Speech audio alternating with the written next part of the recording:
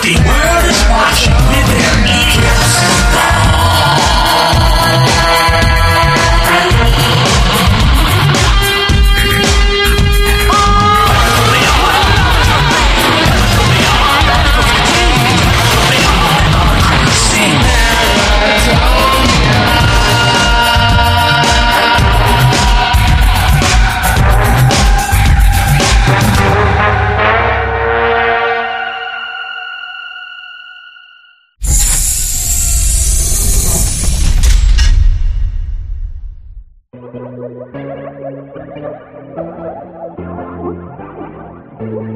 Paratopia, Jeremy Vaney here, and thank you everyone who has bought my new book, Urgency.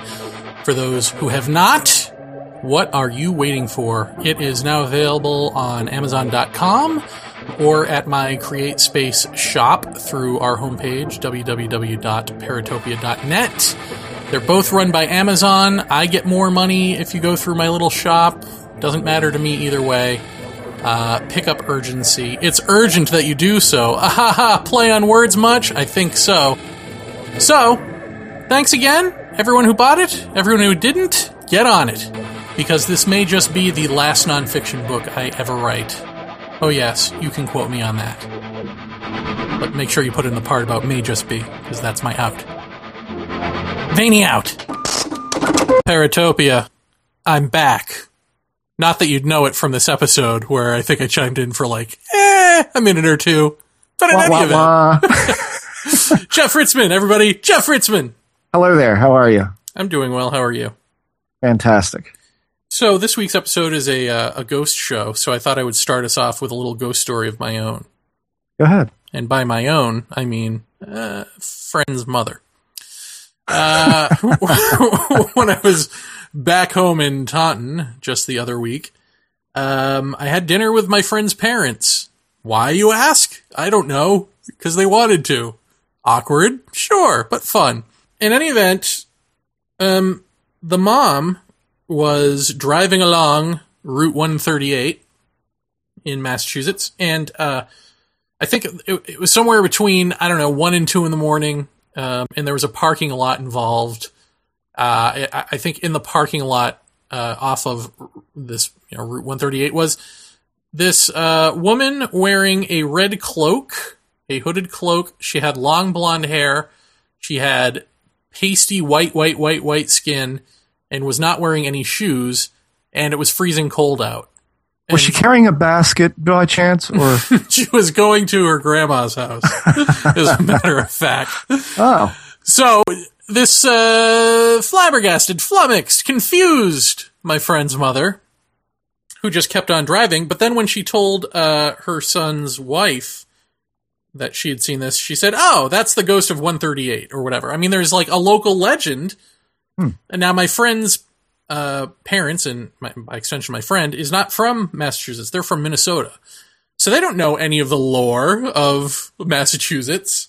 So as she told me, she wasn't like psychically prepared to see this. You know what I mean? She wasn't like, or psychologically prepared to see something. She didn't have anything in her saying, "Oh, you might see a ghost if you go along this route." But sure enough, she saw what is the description of this ghost of 138.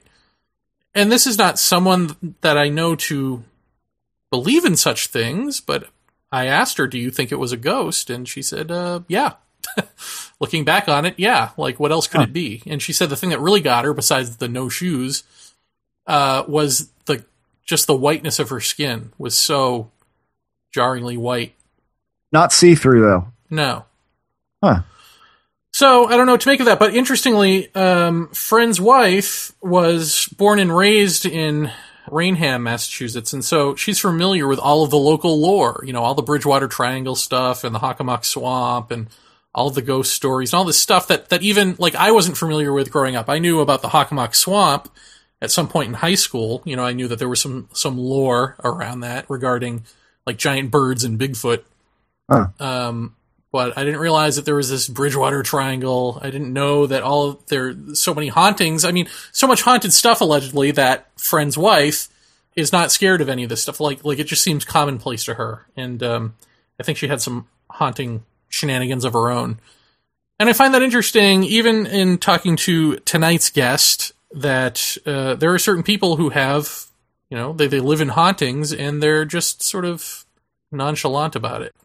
Yeah. So, what was the name of your town again, by the way? Taunton? Oh, Taunton. I thought you said Tauntaun. I thought you're from a town, from a mythological Star Wars creature. Yeah, Taunton. That's my town. Wow. What's the next town over? Hoth? I mean... Hey, Jeff will be here all night. I always wondered why they called it Hoth if it was cold. Why didn't they call it Colth? Anyway, folks, tonight our guest is Scott Crownover. I just want to read his biography slightly here while Jeremy laughs ruefully and shakes his head. Scott is a former U.S. Army officer and life science major at Penn State. He relies on various pieces of scientific equipment to give indications of a haunting. He co-authored Booze and Brews. That's right, Brews is in B-R-E-W-S. I guess if you drink enough beer, you'll see ghosts, right? And Ghost in the Museum with Patty Wilson. Scott co-founded the Ghost Research Foundation, which, by the way, was the first research group to teach at the Rhine Research Center in Durham, North Carolina, and Lilydale Assembly in New York as well. Scott has pioneered a new technique in digital infrared photography that has yielded some promising results. He's also working on a new system to hear and see EVP in real time. He's worked with Patty and the Ghost Research Foundation on a long-term project at the Capitol in Raleigh, North Carolina, with the support of the governor. Scott was featured on Mysterious Journeys on the Travel Channel in the Ghosts of Gettysburg episode, using his technique for capturing entities in the daylight with digital infrared photography. He will soon be featured on the A&E biographies My Ghost Story, which airs early in 2011. And he will give you the exact date within the show. His website is Ghosts Are Us, as in Toys R Us. Ghosts are, the letter R, us.com. Very good, very, very good. But Jeff, before we actually get to Mr. Crownover, yes, it behooves us to note that this is sort of an interactive show in that, as the show is running, we've got the photographs and the EVPs up on the website for people to look at and listen to as we're going through the episode. You can examine the photos along with us. So where are those exactly? Those will be where we have the show posted on the homepage. You will see a link underneath of Scott's website link, and under that is going to be a page on our website where we will have the photographs laid out in order as we're discussing them, and also the EVPs for you to listen to. So you can pause the show, play the EVP, and then come back and follow along. Very, very good. Well, without further ado, why don't we get to him? Jeff, why don't we? I don't know. You're the one talking. Ladies and gentlemen, Mr. Scott Crownover. Paratopia, make welcome, please, to the show, Scott Crownover, ghost photographer extraordinaire. Scott, welcome to the program. Thank you very much for having me. Great to be here. And Scott, I got to ask, just like our guest from last week, I know this is a cliche question and all, but what was your lead-in to being into the ghost field? Well, it was an accident, really. A couple of friends of mine had booked a suite at a local bed and breakfast that's about 300 years old and supposedly haunted.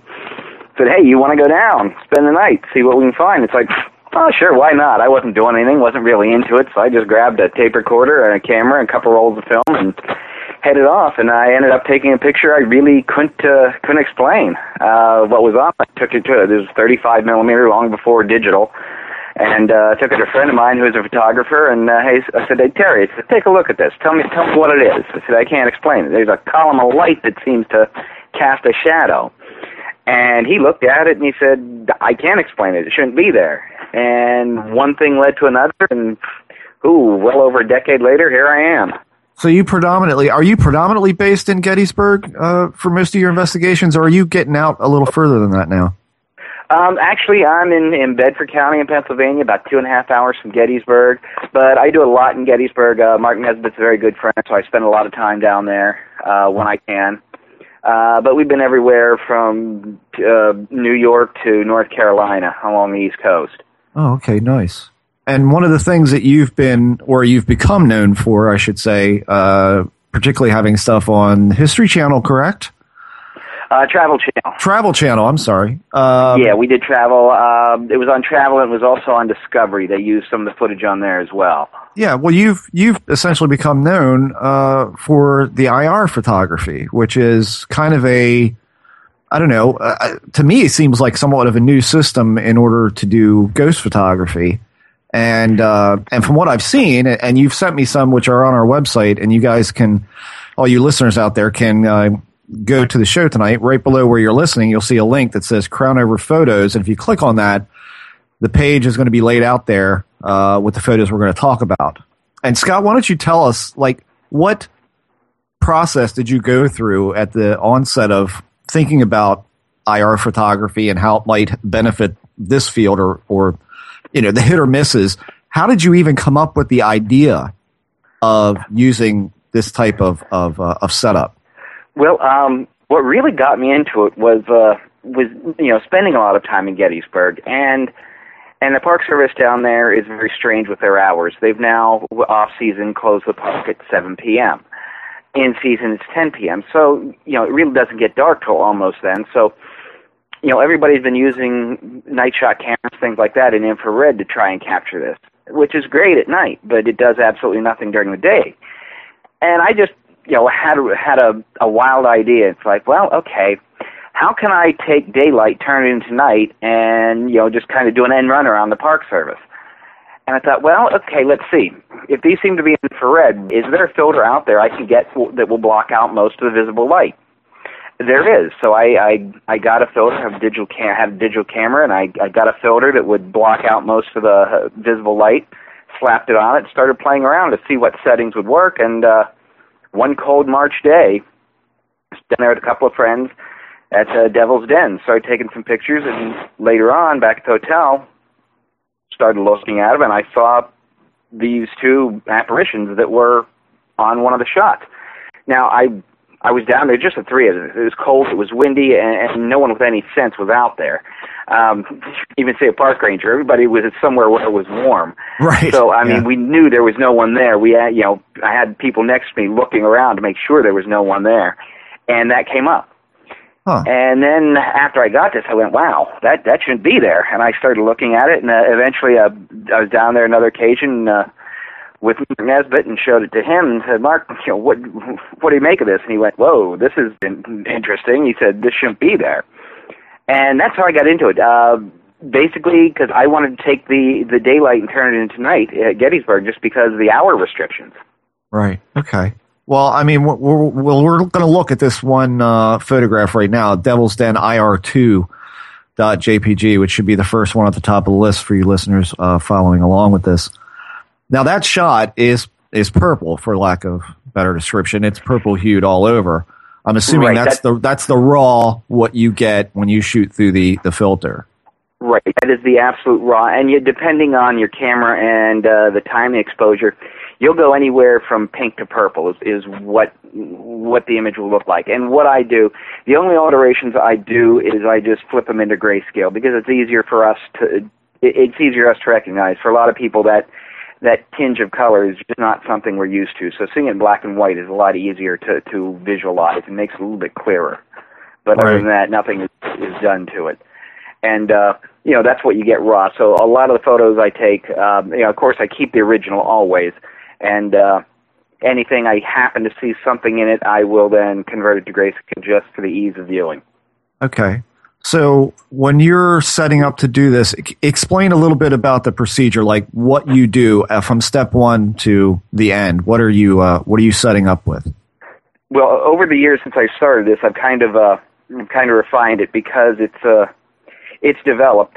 And basically what I do now, if I go out, I will have at least one person with me, preferably two, but at least one. And whoever's with me will have a video camera running. And I just let it run on. It doesn't have to have an infrared filter on, just has to run as backup to verify there is no one in the field of view. You have to use a tripod because these exposures will go anywhere from a quarter of a second depending on how light it is, up to a second in duration. So you obviously can't hold it and get a clear picture.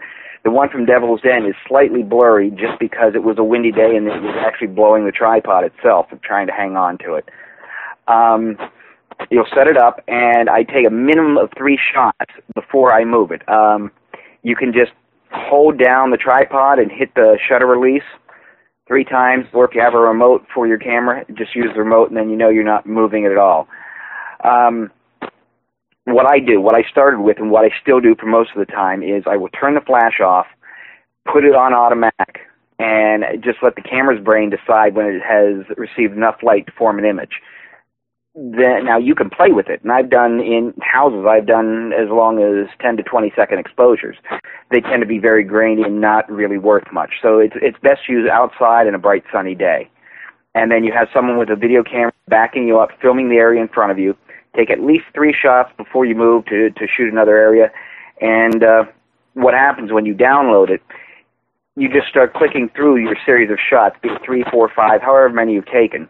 And you look for any movement that's out of the ordinary. The eye will pick up a change. You know, it's just like if you would draw in a notebook, and move a little, draw a dot and move it, and as you flip through, you can see it move. Right. And that's pretty much how you look for something out of the ordinary, and then you go in and look at it closer. And I will tell you, you may get lucky and get one your first time out. Probably not. You may take 10,000 shots and not get one. It's just a matter of being in the right place at the right time. What we're looking at here in this first shot, are we talking about, is this a single image, or is this multiple images then layered on top of each other to build up the image? No, this is a single image, and it was taken, I think this is about a half-second exposure. And, you know, I can bring this up and tell you exactly what exposure it was. If you just give me a second here.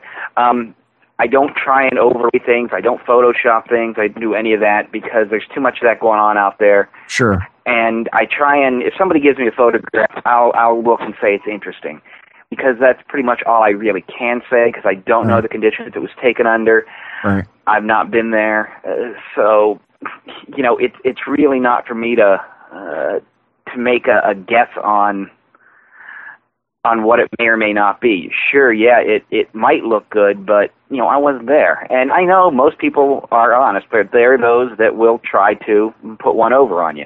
Yeah. And I've seen a lot of that happen, and it's getting wider and wider now, and it gives everybody a bad day when they do that. I mean, it really does. Sure. The one that you're seeing now was a 1 second exposure. Okay, so 1 second on that. Yeah, ISO equivalent level was 100. It was a Sony camera, and it's of course no flash and a 1 second exposure. And the filter we use is a Hoya R72. Okay. And you can get them in various sizes. Basically, the 72 means 720 nanometers, so it cuts off almost all light below that. So if you actually take the filter on a sunny day, hold it up to the sun, you'll see a red disc through it, but that's about it. Okay. And that's why you need the tripod, because you are having the longer exposure times. Well, we're looking at in this, we're seeing 2 anomalies in this. We got one on top of Devil's Den to the right of the tree, which is some distance actually behind those rocks, but he is just left of the large rock that kind of looks like a crocodile's head laying there. And then down below the crocodile's mouth, if that's what you want to call it, towards the middle left, or middle right, I'm sorry, is where we have, to me, which is the more interesting part. Because, that one definitely is more interesting. Now, if you zoom in on these photos, you can see that they're slightly blurred. Like I said, that was due to the shutter from the wind. Mm-hmm. The one on top is interesting.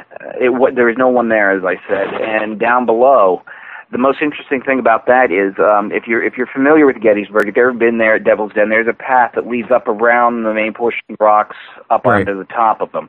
Mm-hmm. And if you look through this image, this, quote, apparition, if you will, you can see through it and see the path through it. And you also see a shadow cast by what appears to be the legs of this apparition, yet there's no shadow of the torso. Yeah, that's what I find to be the most compelling part of it, to be honest with you. I mean, that's what really threw me, because and if you know the area, there is no way that, you know, there was nothing in the photograph before this, and there's no way you can get anybody in there that quick. No, you know, if you take a filter and you put it on your camera and you do a time exposure, if your lighting is correct, you can have someone run through it very quickly, and you can get what may look like feet on the ground. Yeah. But, you know, anyone can do that. And it's, I won't even go into some of the faking that's going on out there. I'd probably end up in a lawsuit. Let's not do that. Right. Well, I mean, the fact that the body is not throwing shadow, I mean, I look at this, and I looked at it on a 56-inch monitor this afternoon. And I got to say, I mean, there's no doubt in my mind that if those are legs, then they are definitely casting a shadow, which is consistent with the rest of the photograph. So clearly sunlight is having an effect here, which is, I found really interesting. But the other half of it is, I wouldn't know how, even if you wildly flailed your torso back and forth, I don't think that you would be able to do that fast enough in 1 second, number one, not to cast a shadow on the ground from that kind of body mass. But number two, if you were going to truly do that to make sure that you didn't get a torso shadow on the ground, you certainly would not be blocking out the shadow that is in front of this apparition. So there's two problems right there that don't make any logical sense to me. I mean, to be honest with you, this is one of the first time I can say in years that I think this is a photographic anomaly, number one. I mean, highly interesting in the paranormal realm, but just from the standpoint of photography, it's ridiculous. I mean, I don't get it. It doesn't make any sense whatsoever to me. The guy on the hill, I mean, we can't see through him, but it almost looks like one is looking at the other. And I don't know from that vantage point where he would be standing. Seems like it would be, I don't know, what do you think, 10 to 12 feet back off the ledge or more? Probably something like that, maybe not more. The rocks, it's varied as far as right behind the crest there as to how high they are, because there's different levels of rocks. If you've been there, you can see how it changes. And of course, a lot has changed because of pathways and things that the Park Service has put in. So it just, you know, just that particular one. You know, and I've gone back there. I took this one, God, it's been 5 years ago now.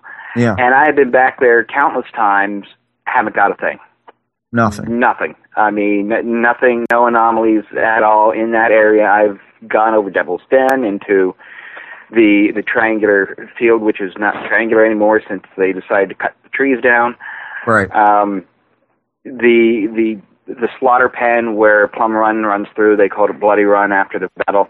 All those areas I've tried and still haven't come up with anything like this. And you know, I firmly believe sometimes you get lucky. You know, if you get one every few years, be really happy because, you know, I never thought I had anything until I downloaded these, started going through them, and went, wait, what is this?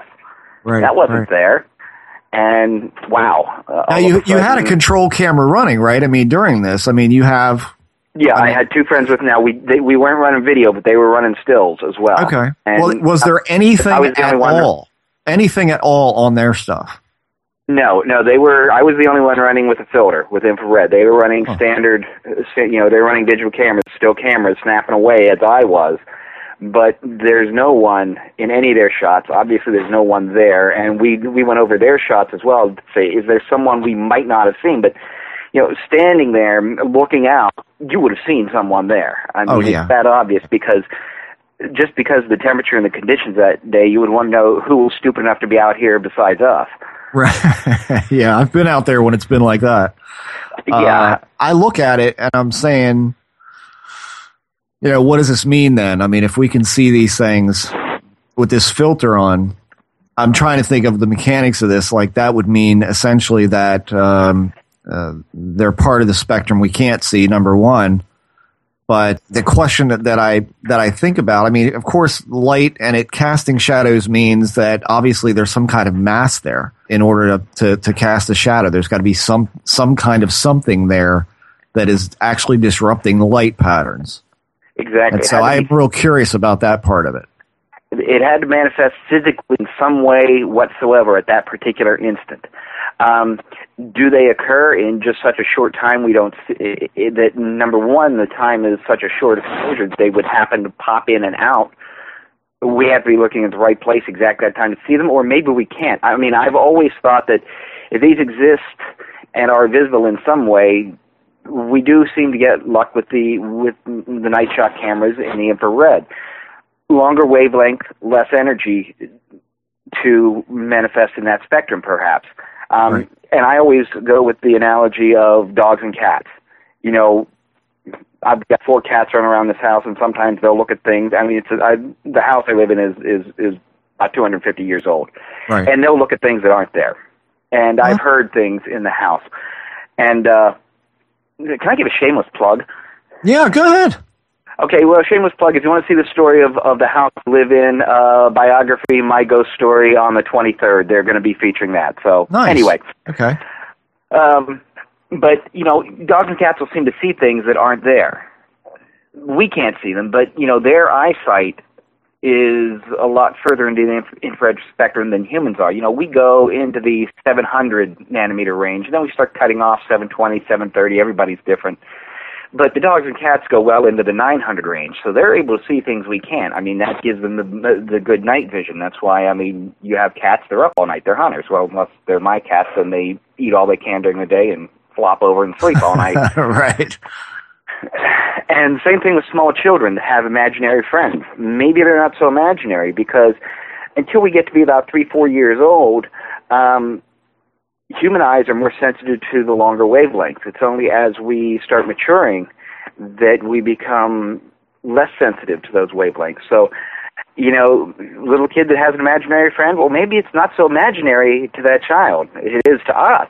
Sure. But not the child. So that. I mean, it's a theory. It's yeah. And, you know, I mean, well, that's all we got. Theories, Right? and you know, everything is always theory.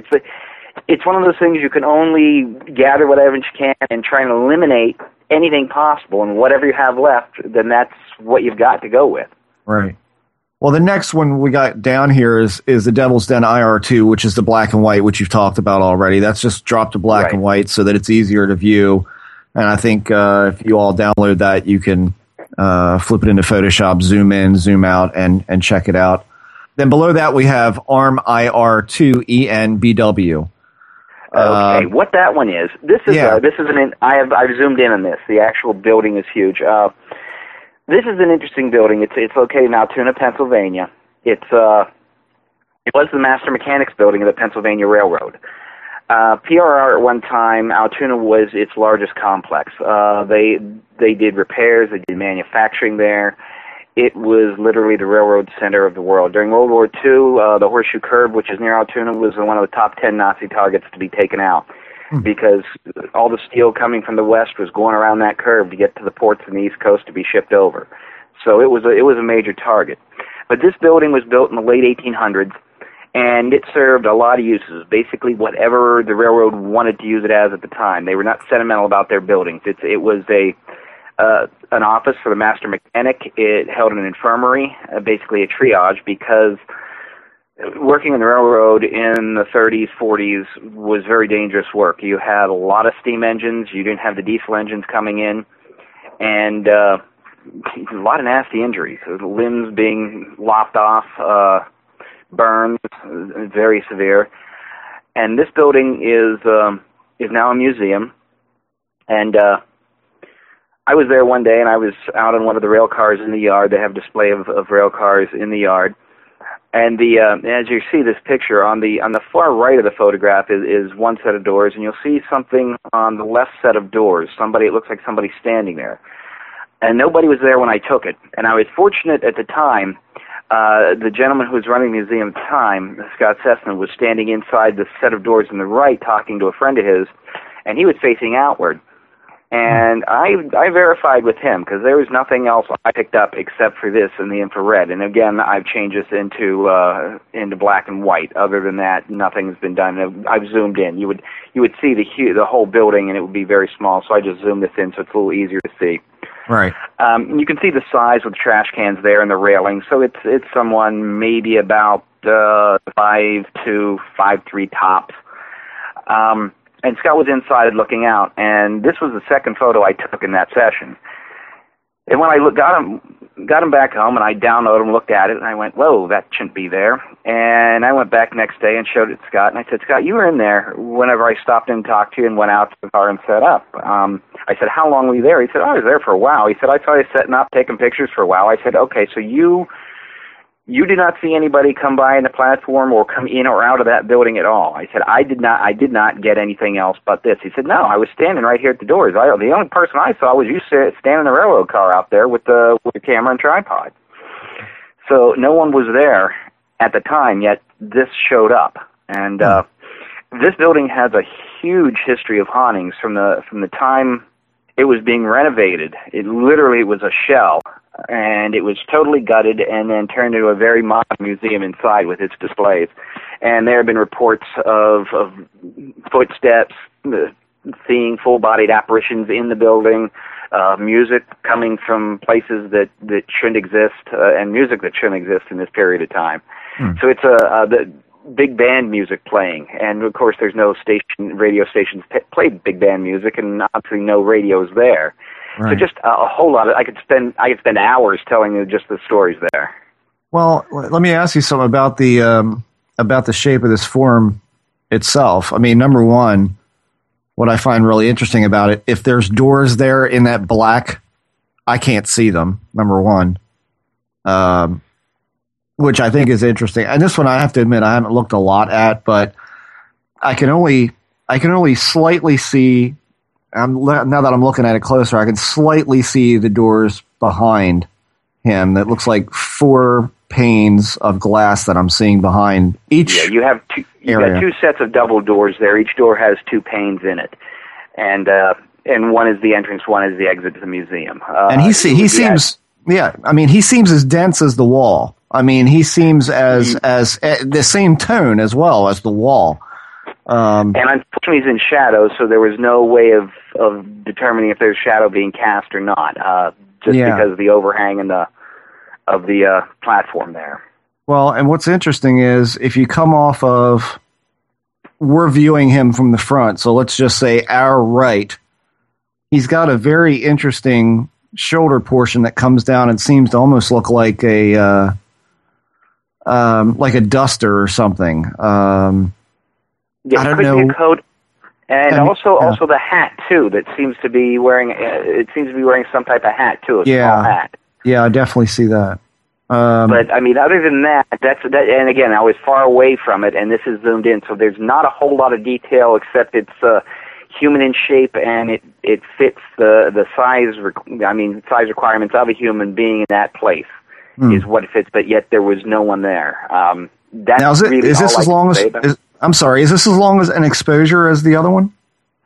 This one, I think, because of the sunlight, I think this one was closer to half a second. Okay. They do vary. It all depends on the amount of sunlight you have and the angle of the sun to the camera. Let's see. Okay, this one was 0.77 seconds, so just over 3/4 of a second. Curious, yeah. I mean, I got to be honest. I mean, even if he's wearing lighter clothes than the background, I don't see him being that bright. You know, I mean, I don't know. I'm looking at this and I'm thinking, how bright would he be if he was wearing white? I mean, I suppose if he was wearing white, you'd get some reflected light from the ground out in front of him, but I don't know. It doesn't seem like his light source is the light source that we're seeing in the picture, which makes it more interesting to me. Yeah, he just doesn't seem to fit there. I mean, he's there. No. He doesn't seem to. It's not like it's a person there. Yeah. It just, and again, these are taken. I don't know how many thousands of shots in between just to get what's there, because they're so rare. And how many have you gotten over the years total? Total that are really decent, less than half a dozen that are really decent, and that's okay. So I'm averaging maybe one decent one a year. Okay. if that's so, and that's I don't know how many thousands of photographs to get that. You know, that's, you know, you couldn't really do this with 35 millimeter infrared film unless you had the money of Bill Gates. Because yeah, that stuff's notoriously dangerous. Yeah. And have it developed. You're just not going to be able to do that. It's yeah.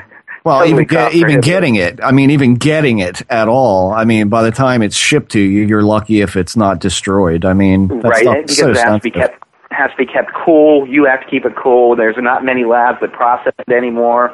Right. Without digital cameras, this wouldn't even be an option. Right. Yeah. Yeah. Well, if we go to the next one, which is called Crop 2. Okay, this one is interesting. Now, this was not taken in the normal way. I used this with a different camera. Mm-hmm. This is taken with the filter on, and it was taken with a Sony H9, which had the night shot mode on it. Oh, okay. So I put the filter on, and then I flipped it in night shot mode. So I have a much shorter exposure time being inside. If I were to try to do this outside, it would just white it out completely. And this is a 1/4 of a second exposure. Again, tripod. Now, what you're seeing an image in the distance, which is the gift shop. Okay. The gift shop was locked. This time they didn't have, when we got in, we had the keys, but we didn't have the key to the gift shop. The staff is very good to us. They'll give us the keys to go in and do what we want to do, but they had the gift shop locked that day. And I just started setting up and taking shots, and I really wasn't expecting anything because we were just getting started. I said, all right, let me just crank a few out here. And we took this shot, and again, this is enlarged. I've zoomed in on it. The actual picture is much larger. I just zoomed in so you could actually see something there. You'll see there are doors there, and that's the gift shop. Now, there have been instances in the gift shop of things being moved off the shelves and stacked on the floor after the staff has left and locked up. They come in the next morning, find things moved around. You know, books and things will have been off the shelf and sitting on the floor. And so when I looked at this, went, whoa. Okay, when we went back and we tried to figure out, we started running the distances. And then we were able to determine exactly how far back in the gift shop it was, just based upon having people try to replicate this in the daylight, which, of course, the tourists there thought were absolutely nuts, but it was it was interesting. But this was done inside, and again, the only difference is a different camera, and I had the filter on, but I had it in night shot mode. And that way you can take, otherwise if I would have had a normal camera without night shot, this would have been a 10-second exposure or more to get enough light to form it inside. Okay. But with the night shot on, kicking that hot mirror out of the way, it was down to a 1/4 of a second. Now, was this in complete darkness or dim or what? This was the daylight was going down. Sun was going down. We got in there just after they had closed up, so there's still some light coming from outside, and there was some ambient light in the building. Okay. Around a few lights here and there in the lobby that we had on. And it was not completely dark, so there were still lights on in there, and you could see some glare of the lights off glass and things like that and reflections. So we hadn't even, literally, like I said, we'd just gotten in there and started unpacking and hadn't really gotten anything started yet. Okay. And I just took a few, and we moved on, didn't get anything else the rest of the night, but then when I dumped the photos and started looking, went, whoa. Huh. So it was very much of a surprise. I was not really expecting anything just because we were just kind of hanging around and getting ready to start rolling. Right. Any idea what the hot spot is? Like right, literally in the middle of his face, aka his neck, in that area. My guess it's one of the lights reflecting off the glass from overhead because this is the lobby area. Okay. If you were to walk into the museum, if you get online and look, go to Railroad, I believe it's railroadcity.com. They have a little virtual tour of the museum. You can see as you walk into the main lobby, there is a reproduction of the front part of a steam locomotive facing you, like it's coming out of the wall, and to your right is the desk, the greeter's desk, and to the left is the ticket booth and the gift shop, and then you have to the right there's the bank of elevators, the elevators there, and a theater, and you can also take the stairs up to the second level. And it's there's what they call the bridge, so that the lobby area is actually 2 stories high, except for this walkway across. And there are lights up there beneath the walkway that illuminate down into the lobby area. And my best guess, I mean, as much as we could try and recreate it, you can see there are some other lights above, some other reflections above in the picture. My guess is it's some of the track lighting coming off the bridge that is above where it was taken. Okay. Because we are looking through glass, and that's why you get a lot of light there, and a lot of that is some of the glare from the overheads that were on at the time. We hadn't shut anything down. Normally we get in there, once we get set up, we'll bring all the lights down and then go from there. But at this time, like I said, we'd just gotten in there and really hadn't begun anything yet. We were just unpacking the cases, and all of a sudden, there it was. Well, what are we talking about as far as floor in that area where the figure is? Is that a linoleum? Is that tile or what? Now it's carpet. Okay. At the time, it would have been hardwood. Hardwood. Okay. When it was in use as the Master Mechanics building, most of its places, they would not have had any carpeting at all in there. Now, the actual floor where we're at, where it was taken as you walk in, is hardwood, but when you get into the gift shop, it's one of the thin carpets. Okay. And there's carpeting in some of the other hallways on the 4th floor where the staff offices are and things like that. But in its time, it was actually used as a building. Of course, there would have been hardwood floors. There would have been no carpeting. That would have been too expensive PRR to put in and too hard to clean. Right. Well, if I'm not mistaken, and you've looked at this photograph probably, no doubt, hours and hours longer than I have for years, but, I'm seeing what looks like reflection from his feet coming forward on the floor. Yeah, and it's almost like there's the lights bouncing off, and and like I said, there's lighting all over the place at the present time when this was taken. So, trying to duplicate this was very hard. What I couldn't understand is why it looks like there's a lot of glare on the floor because it's carpet. Huh. Okay. And I wonder, was it always carpet? I mean, obviously not. That's the thing. Exactly. At one time, of course, it was all hardwood, just for ease of maintenance and cleaning. And again, it fits in with the stories that have been collected from the staff over the years of where they've reported incidents and things happening.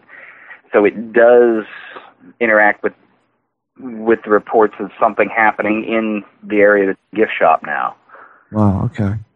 And any chance of this being a reflection of anything, or I don't know, a stand-up? That was my first thought, and we went up to the doors later on and closed them up when we went back in.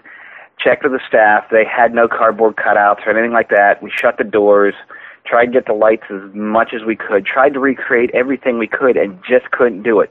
The only way we could get anything even resembling that was to have someone standing in the gift shop about 2/3 of the way back, along the wall back there, and that's the only way we get something that would even get close to that.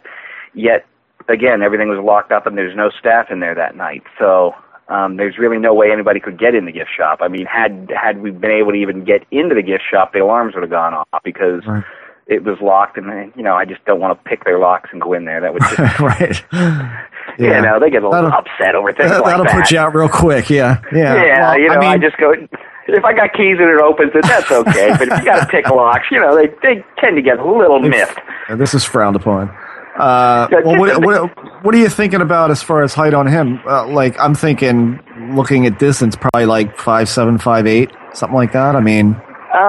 Best guess somewhere in there, maybe 5'9", tops, not real tall.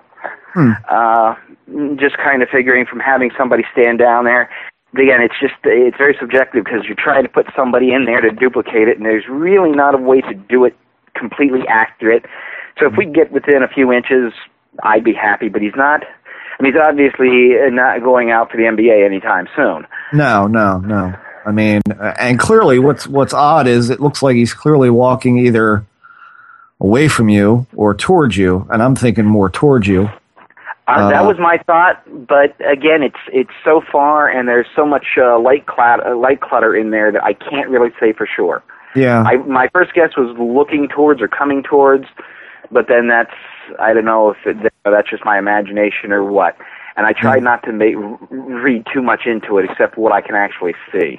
Yeah. I mean, I would look at it and say either A, he's walking towards you, or that foot that's coming towards us is the longer of the two, of course, with the outstretched leg, is actually on the ground, and he's facing the opposite way. We're looking at his back, and he's looking towards whatever. I'm assuming it looks like there's window glare on the floor down there on the right, that he could be leaning up against that wall, because it clearly looks to me like his left arm, if we're looking at it from the back, that his left arm is outstretched against something, or leaning against something. At least it's what it looks like. I mean, there's a lot of grain, so it is hard to tell. Yeah, and again, that's due to I did blow that up just oh, sure. So you could, otherwise, I mean, you'd have to zoom in yourself to see it. But yeah, just looking at it, and we tried to run the numbers, and with the glare and the lighting there, and there is a lot of glass in the area, so a lot of the light you're getting light bounce off the glass and things like that, so that kind of obscures some of it. Right. But there's no way it could be anything but someone in that gift shop or something in that gift shop at the time, and the doors were locked up and no one in there. So. And you say he would actually be on the other side of glass from you? Yes, he would have been. If you see, you're looking at a doorway there. Mm-hmm. You can see like the arch above it. There's actually a double doorway that leads into the gift shop. And he would have, whoever or whatever this is, would have to been beyond that on the far side, deep into the gift shop. Huh. So is there any chance that the hot spot is your IR illuminator, or not? No, because I had flipped it on I would just flip the hot mirror out of the way, so I was using just a night shot, and I had the lens hood on, and that blocks the IR illuminator in the camera. So, that is the most curious one for me as far as that light. My best guess is the light that we're seeing. And see, the other thing is, when we thought about, okay, is it a reflection? It's like, well, if it was a reflection of the camera, okay, it's not a reflection because you see no track. Right. So that obviously throws that one right out the window. Now, the light. My best guess, that light appears what appears to be on the head or neck. My guess is it's one of the overhead track lights from under the bridge, hitting the glass of the door. Is my best guess that I've been able to come up with that. Yeah. Now you've that's all we've got on the site at present time. Hopefully, by the time this airs, we'll have the last one, which I'm going to ask you for, which is one I think that was on television. We saw that was. Am I right that it was at the top of Devil's Den, and you got somebody looks like they're wearing a slouch hat? Yes, that was. I didn't take that one. Craig Rupp actually took that one. Oh, okay. On Little Round Top. Little Round Top. Okay. Top of Little Round Top by General Warren's statue. Okay. And you'd actually have to get a hold of him to get permission to use that because that is his shot. Okay. But that's using your methodology, right? And yeah. Oh yeah. He learned it. I taught him how to do it. And he was very pleased with that shot, and I thought it was really great. And we've been trying to duplicate it ever since, and nothing. Yeah, and I mean that's close, man. I mean, yeah, that's close. So, I mean, we'll definitely send him an email. So listeners, you may find that on the site, and you may not. We'll have to see if we can get a hold of him before airtime. But that's a pretty unbelievable shot. If you want to see that again, I know if you go to YouTube and key in Mysterious Journeys, Ghost of Gettysburg episode, you can watch those segments on YouTube, and they have them on there. Well, there you go. So check that out because that's a really interesting one. So, let me ask you this: your house has activity going on in it. How often are you running film in there? You know, it's the house, so I really don't. I don't know. It's just I guess I live here, so it's not something I'm not that interested in doing. They're here. I know they're here. Uh-huh. And, well, it could become obsessive if I start, Yeah. Well, there's that. It really could. I've heard things here. I know I've heard footsteps. I've heard kids laughing, and there's no kids in the house. Right. So, I know there's something here. Well, you and Jeff should switch houses because he's the most haunted person I know, and he doesn't investigate his own house either. So switch houses for a weekend. Come up with something. Well, I don't know. I guess maybe it just is. It's because I'm here, and you know what? They're here. I'm fine. I'm just going to let it go. I go to enough places, and I would probably get really bored to death out of seeing several thousand pictures in my hallway, I'm sure. Yeah, there's that. Yeah, I mean... I walk back and forth it every day many times. Well, and it's kind of disconcerting. If you would get something unbelievable in your house, it's better than anything you've copped out at Gettysburg or the rail station or anything.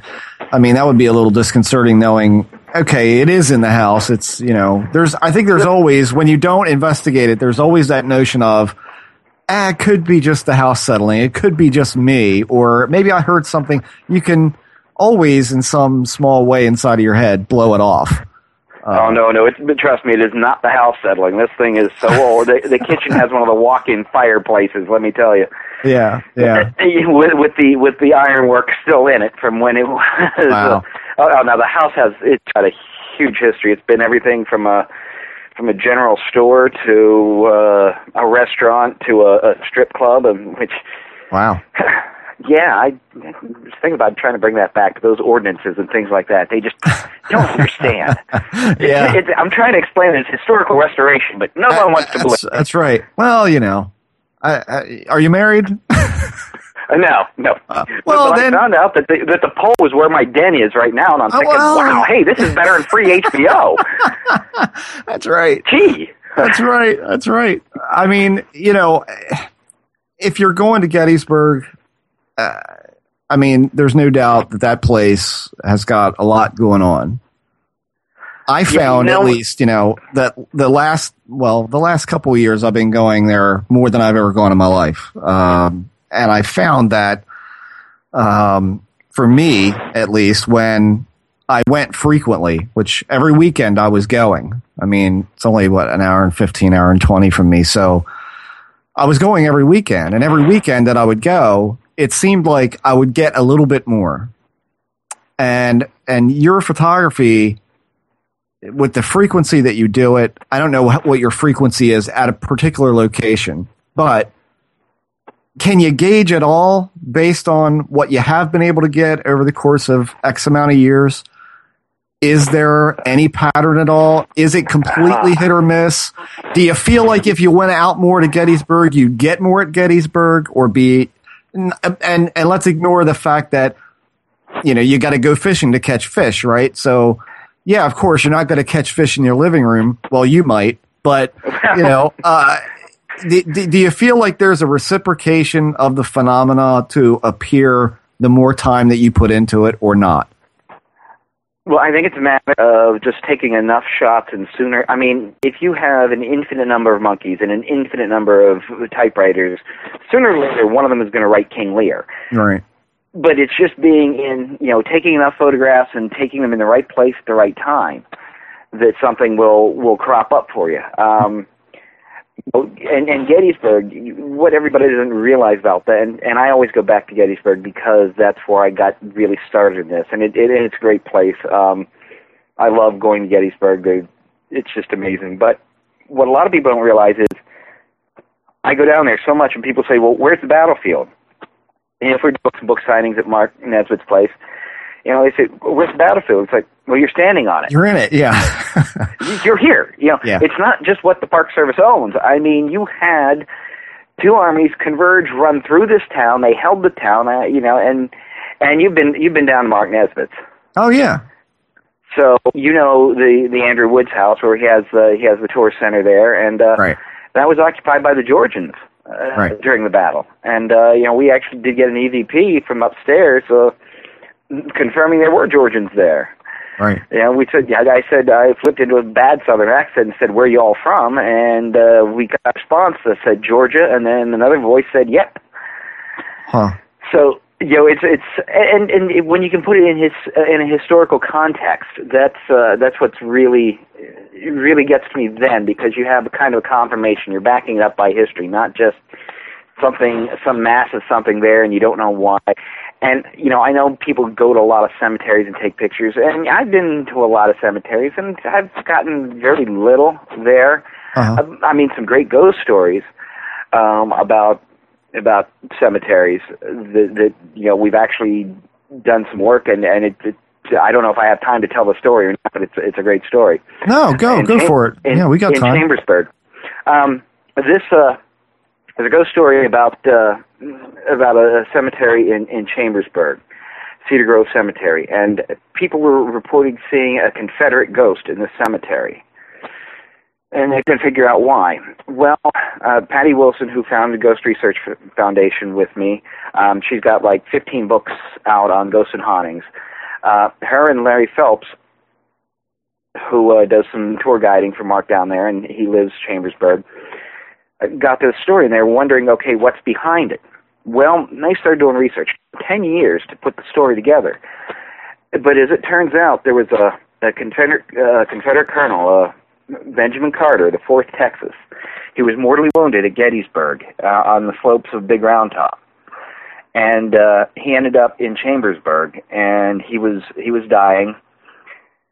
And a doctor from Chambersburg had come to Gettysburg to tend to the wounded and took him back to Chambersburg and knew he was going to die, and his last request was to have a Christian burial.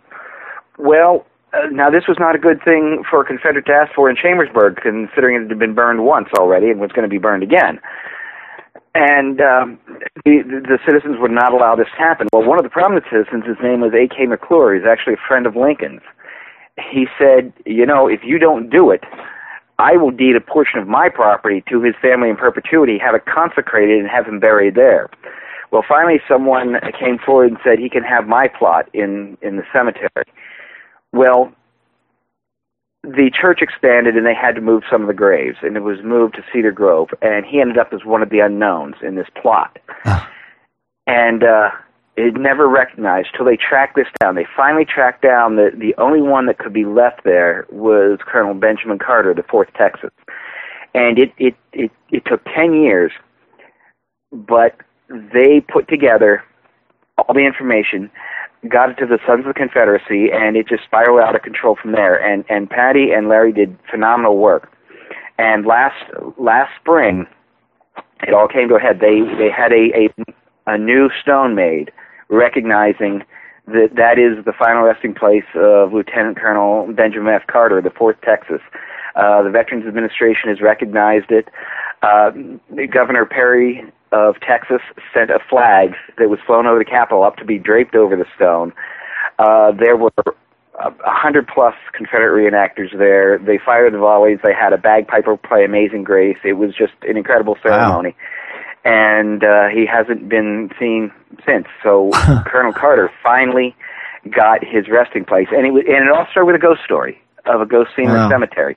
So yes, some cemeteries do have ghost stories. Now, frankly, if I'm dead, I'm not going to be wanting to hang out in the cemetery. There's a lot of other places I'd want to hang out at. Right. I mean, do you have any? I don't know. On this show, I think that, we predominantly talk about the UFO phenomena a lot, and we don't subscribe to, I would say, the common threads of extraterrestrials or all of that. In fact, we question it more than most people do, I think. And so we're looking for alternative threads to pull on with a mystery like that. It's been around just about as long as ghost stories have. What are your thoughts on what the root of this phenomena is? Is it what they talk about with residual? Is it the souls of the dead? Is it a manifestation of our own consciousness that is expecting to see something, and therefore it manifested somehow one way or another? Or are you taking pictures of people who are completely out of time? I mean, that's, to me, is the more fast. It would be boring to me almost if it was the souls of the dead, you know? It almost seems like with a lot of these things that it is almost we've had David Roundtree on the show to talk about this a little bit, where you have evidence of what he calls a wormhole opening up, and paranormal activity happens, and it doesn't happen for very long. It's fleeting. It's barely measurable, but it's there. And so he feels that this is some sort of equivalent of a time dilation. So I'm curious what your thoughts are after all this time in this and taking the photographs and seeing it in your hands, knowing, you know, what you've got here. What are your deeper thoughts on what you think the genesis of this whole thing is?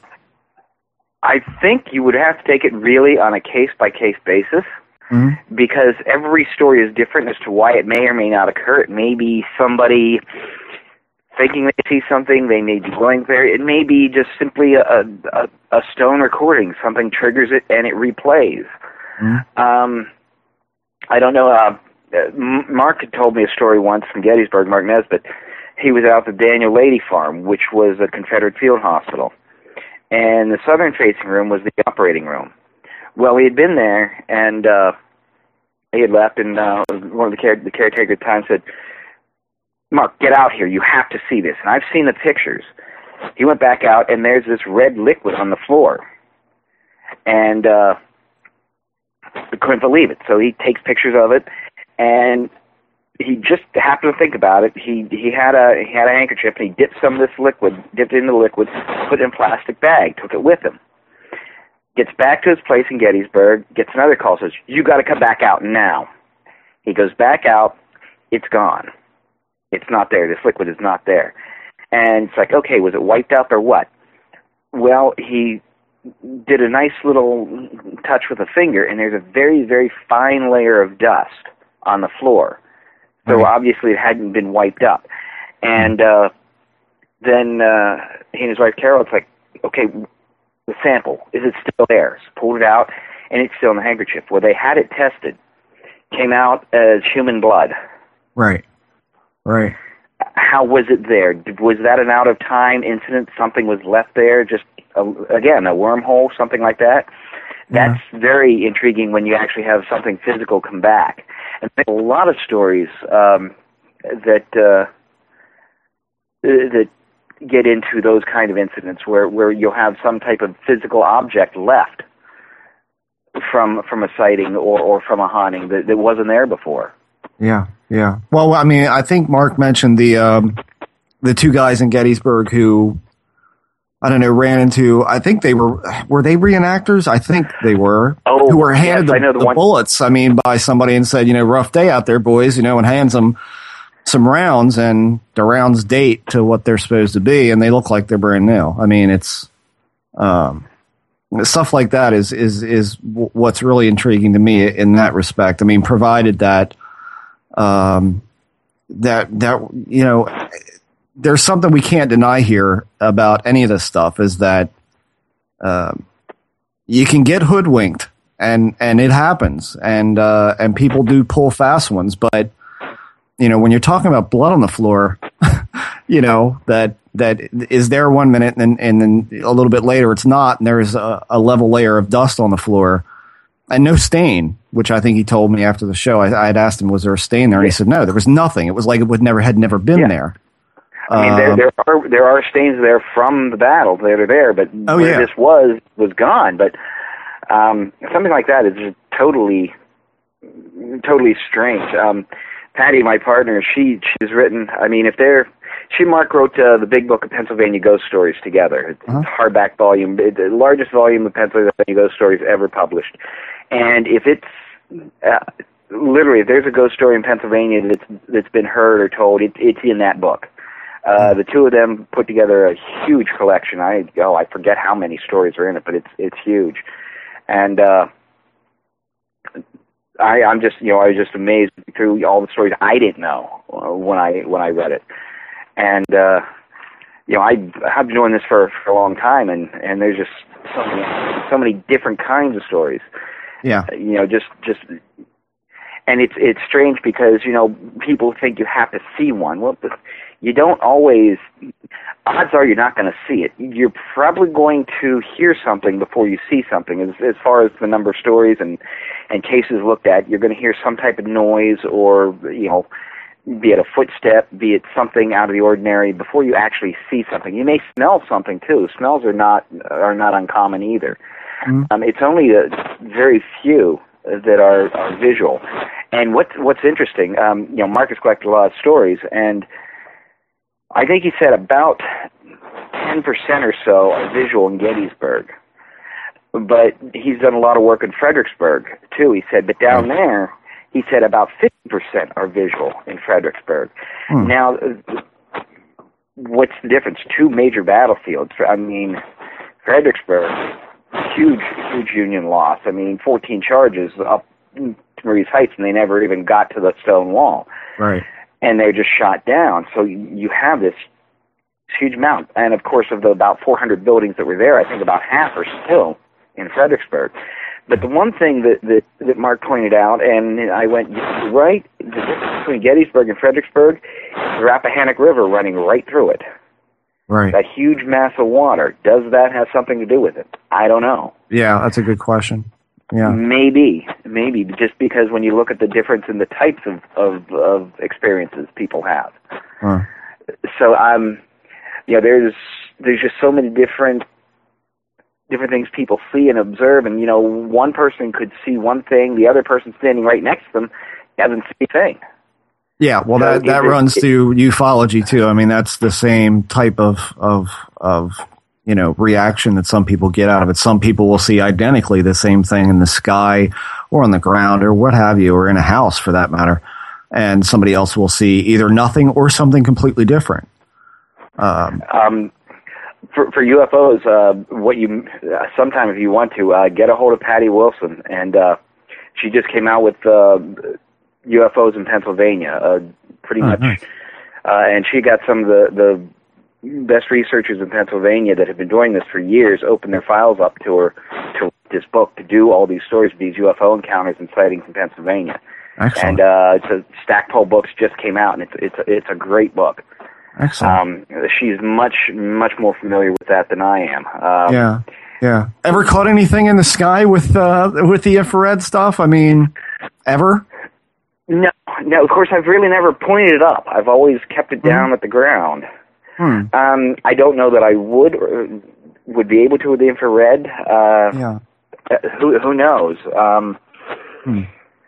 Well, you had said maybe. To me, sure. Give it a shot. You had said to me on the phone this past weekend, I had asked you, do you get any kind of inkling when you get a good photograph? When you look back upon the hits that you have gotten, is there any feeling whatsoever past being a little spooked out or a little creeped out? And maybe you're not creeped out by this point. But do you have is there any change in the atmosphere? Is there any physical change that you feel, or, massive temperature drops or anything like that kind of coincides with when you get a hit on the photographic stuff? For me, no. I don't feel anything. I have been places where I've felt the temperature drops. I've never gotten any corresponding photographs to go with it. I've seen changes in the area around me, be it whether it's a temperature drop or an electromagnetic field change or a radiation change, something like that. But when I take the pictures, I'm not dealing with anything else but the camera and the tripod, and that's it. So unless something comes up and smacks me in the back of the head, I'm not going to notice it. Yeah. And I just go out and set it up and just start randomly taking shots and, fill up a car and start again. And it really, and I got to tell you, anybody that wants to try this, it gets really boring trying to go through all these photographs because you've got 3, 4, 5 sequence, and you're just trying to go through them time and time again to look for something out of place. Right. Now, when you've got 6 photographs to go through, that's pretty easy. To go with 600 or 1,200 to go through, then you're just like really ripping your hair out. And, Yeah. and you don't do it once. You have to do it 4 or 5 times till you're sure there's nothing there. Because I've gone through things and I've missed some in the first time around and come back. Now, obviously not as good as the Devil's Den shot or the one in the museum, but just a small. I got a figure in the distance in Gettysburg, up above Devil's Den and the field behind it, up in Halleck's Ridge. And it was strange. It was very far and it was moving in. It was almost like it was a figure bent over in one shot, and then the following shot it's upright and then it's gone. Huh. Tourists there, no, nobody was there. But it was so far away, and it took me several times to actually saw it.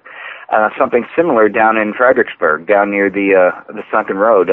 Mark Nesbitt was with me then. He was spotting for me. And there's no one out there in the area I was taking photographs, and it wasn't until I got back to his place and started going through them. I said, take a look at this, and it looks like there is a soldier standing down there and almost at a present arms. Huh. But it's very far in the distance, so it's not that real jumps out at you like the Devil's Den shot, but it's there. And that's most of the ones that I get, they're small like that. They're very faint and in the distance, and I really, I keep them, but I really don't use them because they're very hard to see until you actually sequence through them. Yeah. So you would say Devil's Den is your best shot then, I mean. Devil's Den is a very good shot. The Railroaders Museum, I like that. I have one from a place called Jean Bonnet Tavern in Bedford. It's 300 years old. It was originally an abandoned French fort. Used French during the previous to the French and Indian War when central Pennsylvania was controlled by the French, and got one of what appears to be a woman in the window there, and I knew the owners very well, so I'd gone down there when they're still closed and played around and was outside and snapped a shot, and there right in the window was what appears to be a woman looking out. Right. That was a decent one. But it's really hard to get those good ones, and I don't even know how many thousands of photographs I've taken trying to get something like that Devil's Den shot.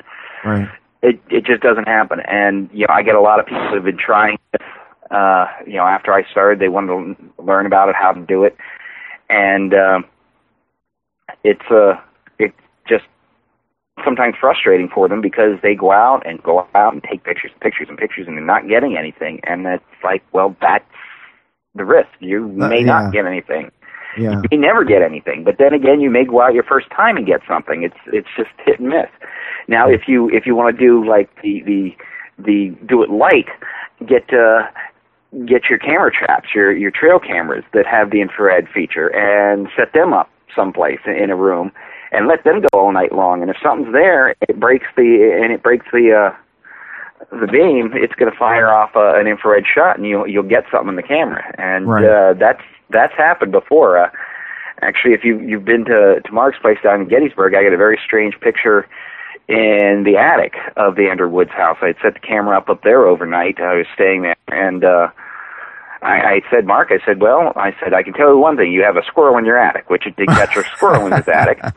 Right. And then there's another in this massive light that I just couldn't explain, taken several minutes after that. And Mark probably got one of the best ones I've seen with the trail camera out at the Cashtown Inn. We were doing a weekend out there, and it's about 9 miles west of Gettysburg. It was AP Hill's headquarters. Right. And we've been doing a weekend there, and I set mine up in the dining room, and Mark set his up in the tavern area. And we left, came back the next morning, started checking them. And on Mark's, you can see Jack, the owner, he's closing up, and he does it the same way all the time. And 9 minutes after he's locked up, there is this, what looks like a human-shaped apparition walking through the tavern area. Right. And that was on the trail camera. And it's like, whoa, okay, that's not Jack. Yeah. It's like, Jack, when you left, right? He said, well, yeah. He said, you people kept me here too late. I went up to bed.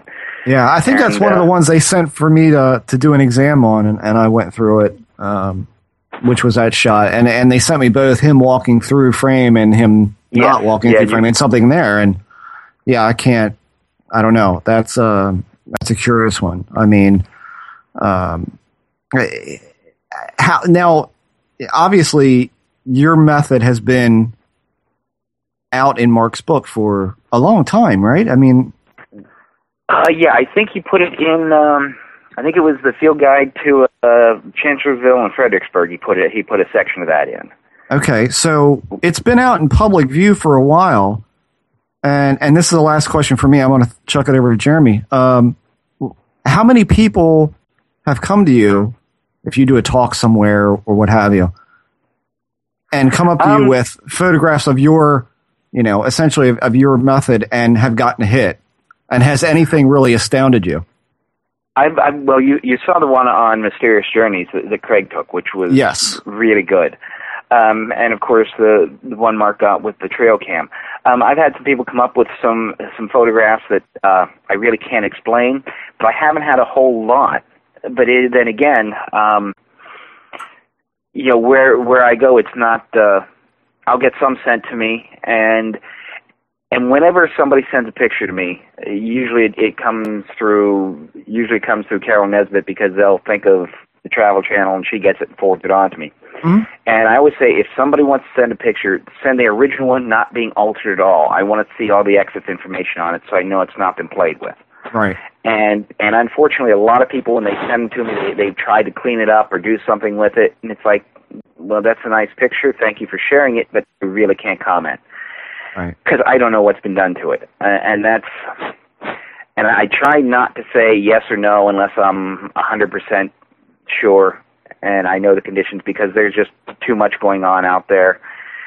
Yeah, we do a lot of weekends down in Gettysburg with Mark and Carol and Lane and Patty, and with the guests at the Cache Town or James Geddes Hotel. And people are really interested in technique, and they will get the stuff and they'll try it. And sometimes they'll come back with something, and it's like, well, where did you get this? How did you take it? And they'll go on. But the problem is that you have to take so many photographs till you actually get one. And it unless you're really nuts like I am and have a lot of spare time and no life, then it's just not possible to really take the number you get. I mean, hey, you get lucky sometimes and it works. I've seen some that have come that are interesting. As far as massive, full-bodied like that, not that I can say that have come to me. I mean, I know there are some out there, and I don't know how they were taken or where they were taken or the specifics. So I always hedge my bets by not commenting unless I get to see the original. And it's just, I've been burned before, and I just try not to let that happen anymore. It's just there's too much. I mean, what you see on TV does not happen in real life. Right. Yeah. Obviously. That's pretty much it. Yeah. Jeremy. Yes. Now for the non-technical sophomoric questions, of which I only have a few. So, good. I'm good at those. Well, I guess my first one is, if you look through the viewfinder of your camera, are you going to see these things or not? If you flash a picture of it, is it going to show up on picture, but you don't see it in the viewfinder? Well, number one, I never look through the viewfinder. I've got the screen in the back, and when I take them, I'm outside, and it's daylight, so to even see anything would be almost impossible. And even if I were looking, I probably wouldn't. I don't think they are in there long enough for me to register. Perhaps if I was looking at it. Now, I'll caveat that with a Sony Night Shot video camera with Night Shot in a darkened area. I have seen balls of light that are not dust, that have independent motion, that is not, it's not moving based upon air currents, but it looks like it's almost ascension motion as it's going in its own direction because it's choosing to do that. I've seen that through the viewfinder, through the screen on the camera, but not outside.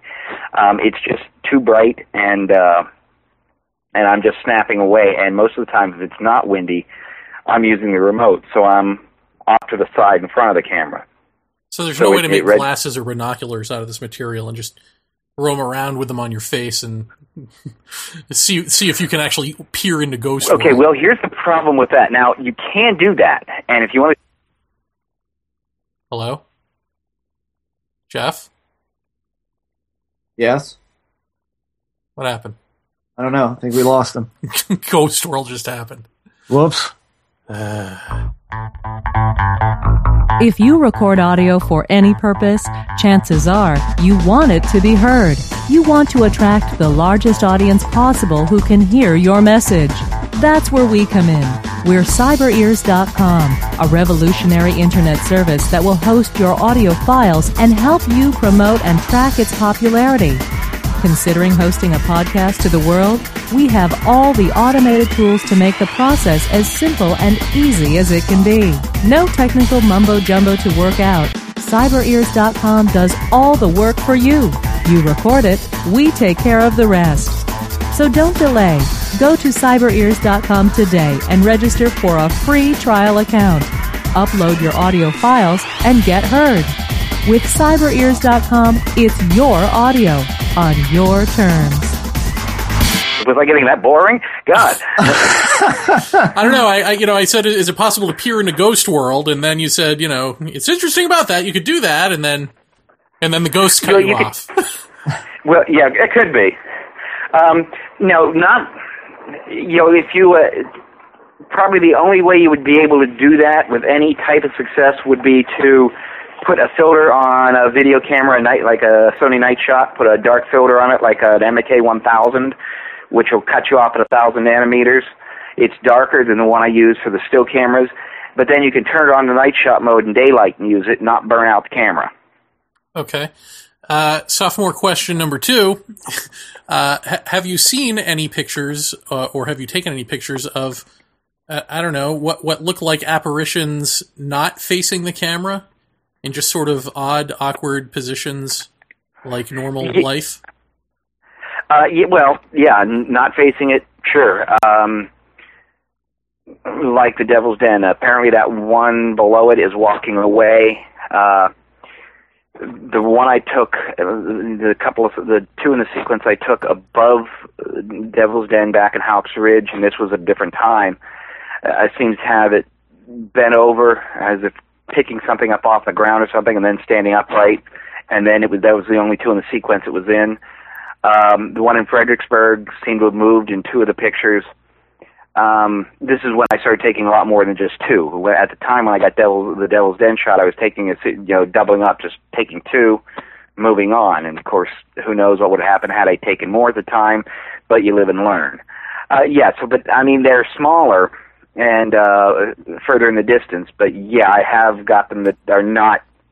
The only one that really looks like it's staring at you, I think, would be the one from inside the museum. Outside, I don't know if it's looking towards you or away from you, and I really can't say. It's anybody's guess. But those are, like I said, those ones are the ones that are very clear that are there. Usually they're further away. I had at one time after they had chopped some of the trees down in Gettysburg, I had fired a sequence over towards the Rose Farm. And I got something that appeared to be about the size of a person that had moved in a couple of the shots. Nobody out there, but then again, I was so far away, and it's anybody's guess. Have you ever gotten multiple people, or have you heard of anyone getting even battle scenes or anything like that? No, the only multiples I've ever heard of was the first one I took at the Den, with the one up above and one below. I've never heard of anybody getting more than one in a single shot, and not to say that there are people out there that haven't. I just haven't heard of it. Do you think if you went to the La Brea tar pit that you would get dinosaurs? How do you like them apples? I don't know. I mean, I think I asked Mark Nesbitt this. Has anyone ever gotten a dinosaur? Has anyone ever gotten anything other than some sort of war scenario at these places, or any of these places that have multiple sense of history? Why is it's always these war people? I don't understand what that is. Well, I wouldn't really say always a battlefield scenario. I've gotten several at battlefields, but some of the ones I have had nothing to do with war at all. The Railroaders Museum, for instance, nothing to do with battle. Yes, obviously there were deaths in that building because it was an infirmary, and if you worked in the railroad, you were taken there, and if you lived, they ship you off to the hospital. But you had limbs lopped off, and God forbid you happened to be around a steam boiler when it let loose. You were literally cooked alive. Mm-hmm. When you're taking these pictures, are you doing EVP as well? Me, I'm not. Mark will, if he's with me, he'll try for it. But a lot of the times you're outside, and wind's a factor, and you really don't have a controlled environment as far as noise. Yeah, has anyone ever gotten an EVP in association with a photo that you know of? Not that I know of. We've gotten EVP in areas where photos have been taken, but not at the same time. Will you go to the La Brea Tar Pit? I just want to know if I've inspired you to go to like where there were dinosaurs. Sure. Should I give you the address to send the ticket to? Yes. Sure, yes. Not a problem. We should do that. We should do a fundraiser. Now go. We should do a fundraiser for you. I want to see dinosaurs. Yeah, send Scott to the tar pits, but you want to just kind of make it, don't tell them what I'm going to do. If they think somebody's going to chuck me in, you'll probably get a lot of people sending money. Wow. Do you hear anything that you believe by way of, well, it's better to take photos at this time of year, or there's more activity at this time of year? Anything like that you believe? Sometimes yes, activity sometimes is associated with an anniversary or much a time of year, but obviously, of course, trying to get to Gettysburg at the time of the battle is absolutely nuts. I mean, you can't swing a dead cat without hitting a reenactor then. It's just nuts down there at that time. So, the activity seems to be strange. We've gone to places on anniversary dates of something happening, and yes, we have picked up things on the date when we haven't before. Now, was it just luck we happened to get at that time? Maybe, maybe not. But if you look at a lot of stories out there, like I said, Patty Wilson, she has collected so many. She has forgotten more ghost stories than I'll ever know. But she's collected so many, and you will have a pattern on an anniversary date of something happening or something like that where activity does seem to increase in areas. Does it frighten you at all?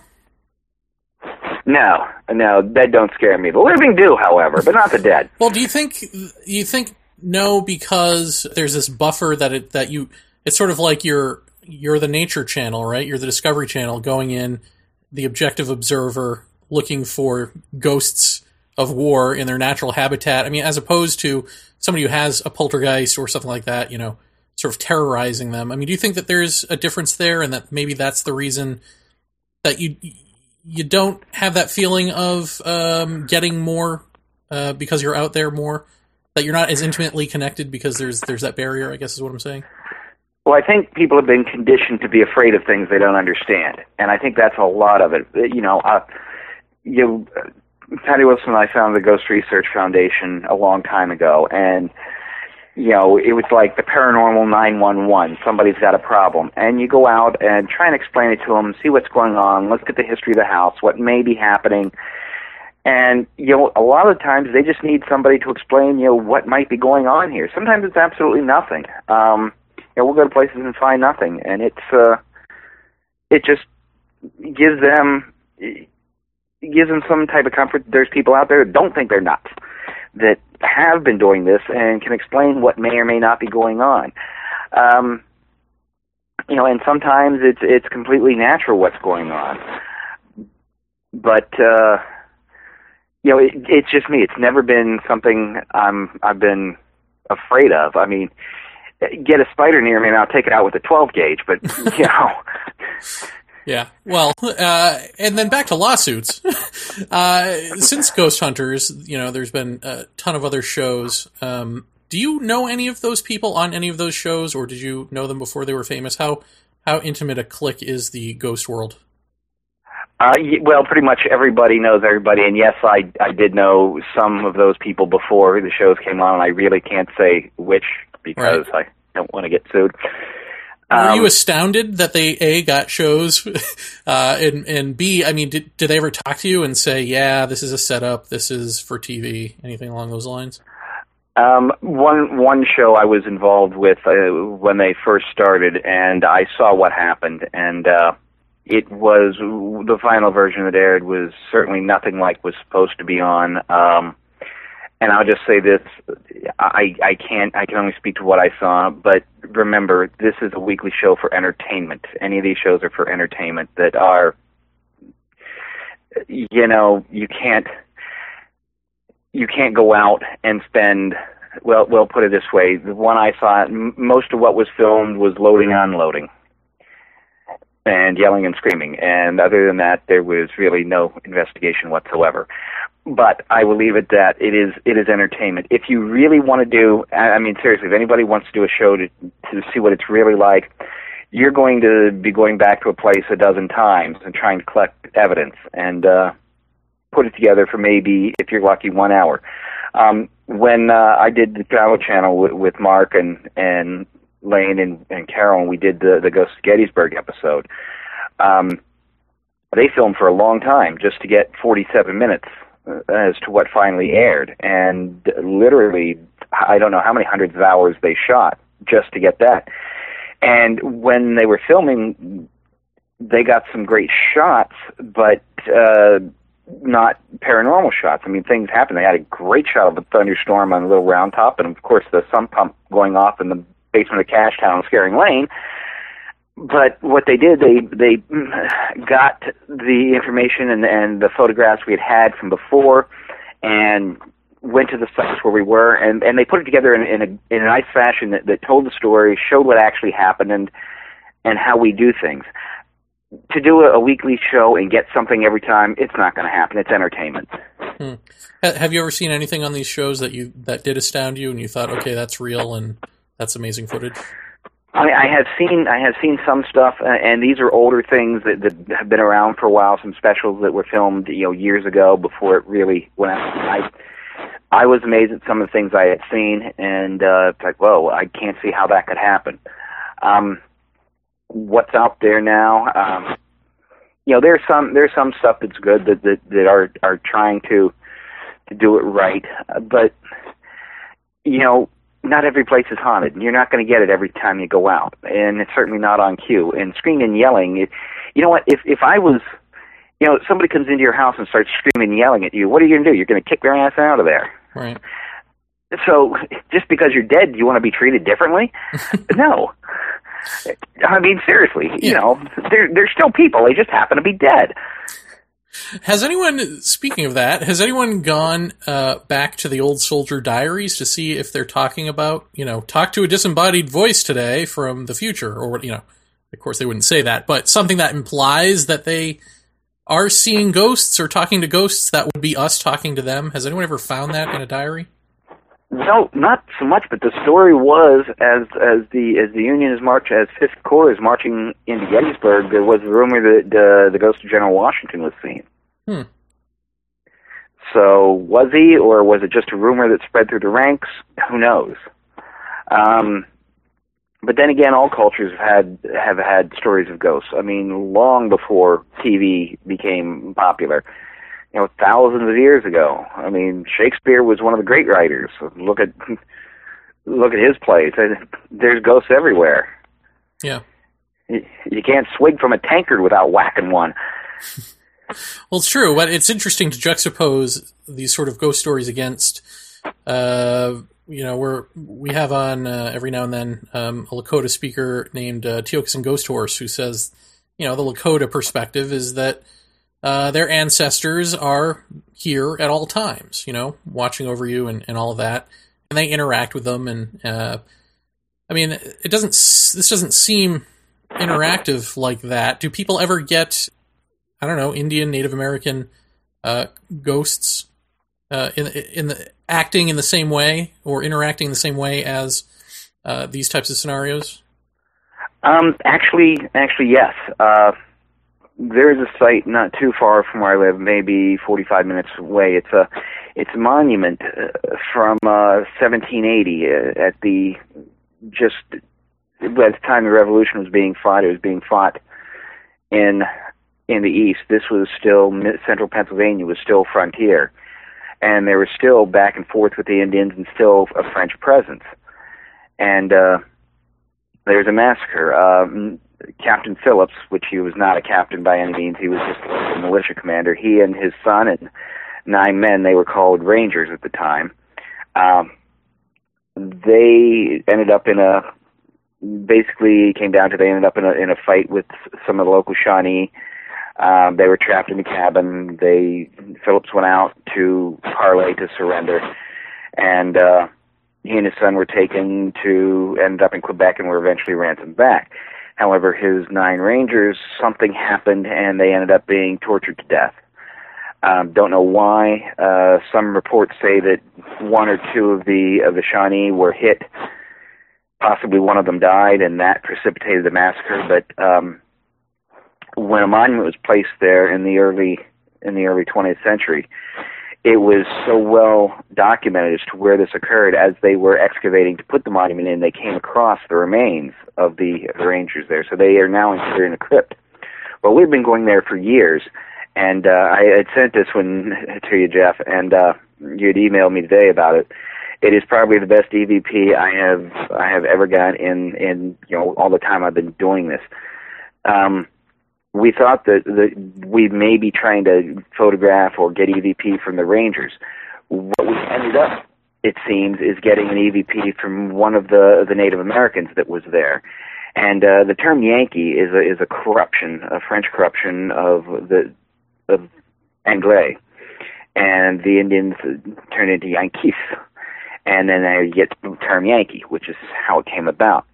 But Patty was sitting there on the wall next to me asking, what do you want to tell us? And Patty is sensitive, so she has an ability to sometimes actually see them and know what they're saying. And I have, if I've got time, I'll run a test. I'll tell you about a test I did with her.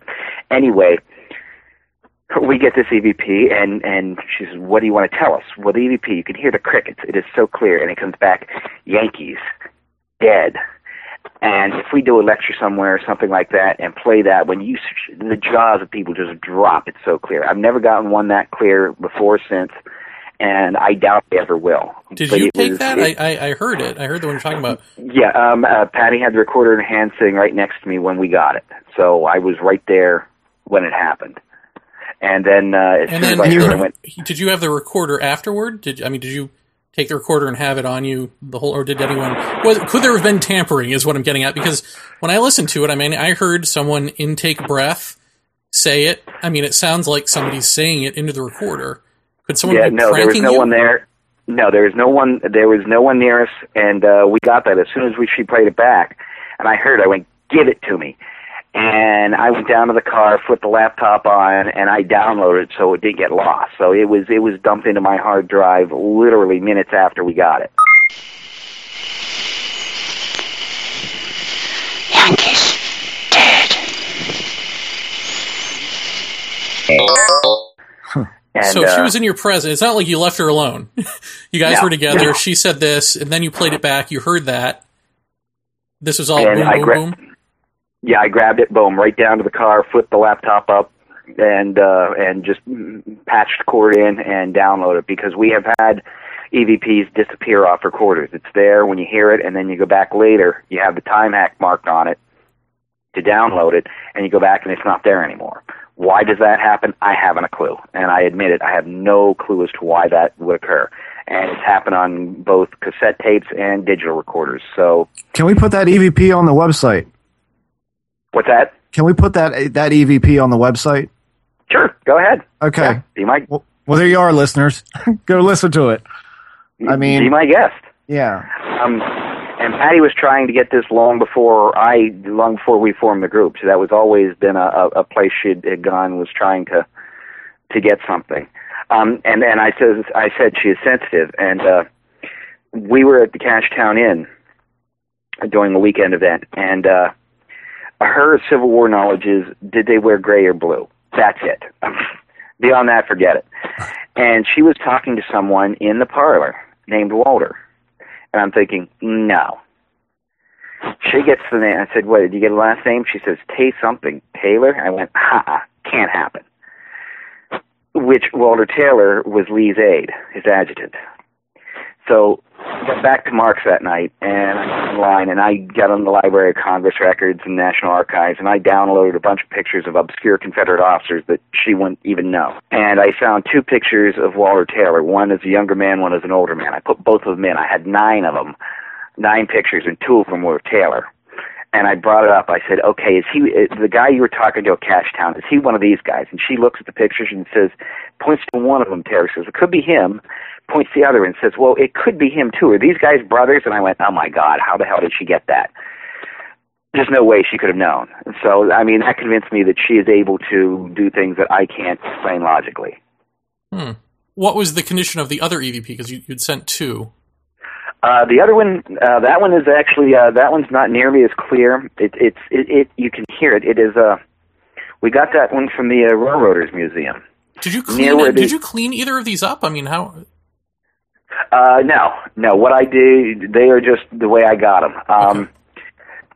And the one from the Railroaders Museum is taken from near where the infirmary once was.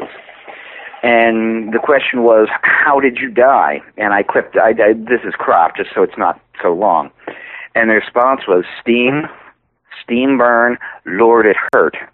And it's a little fuzzier, but if you listen to it, you can make it out. And if you want to put that one up, that's fine as well.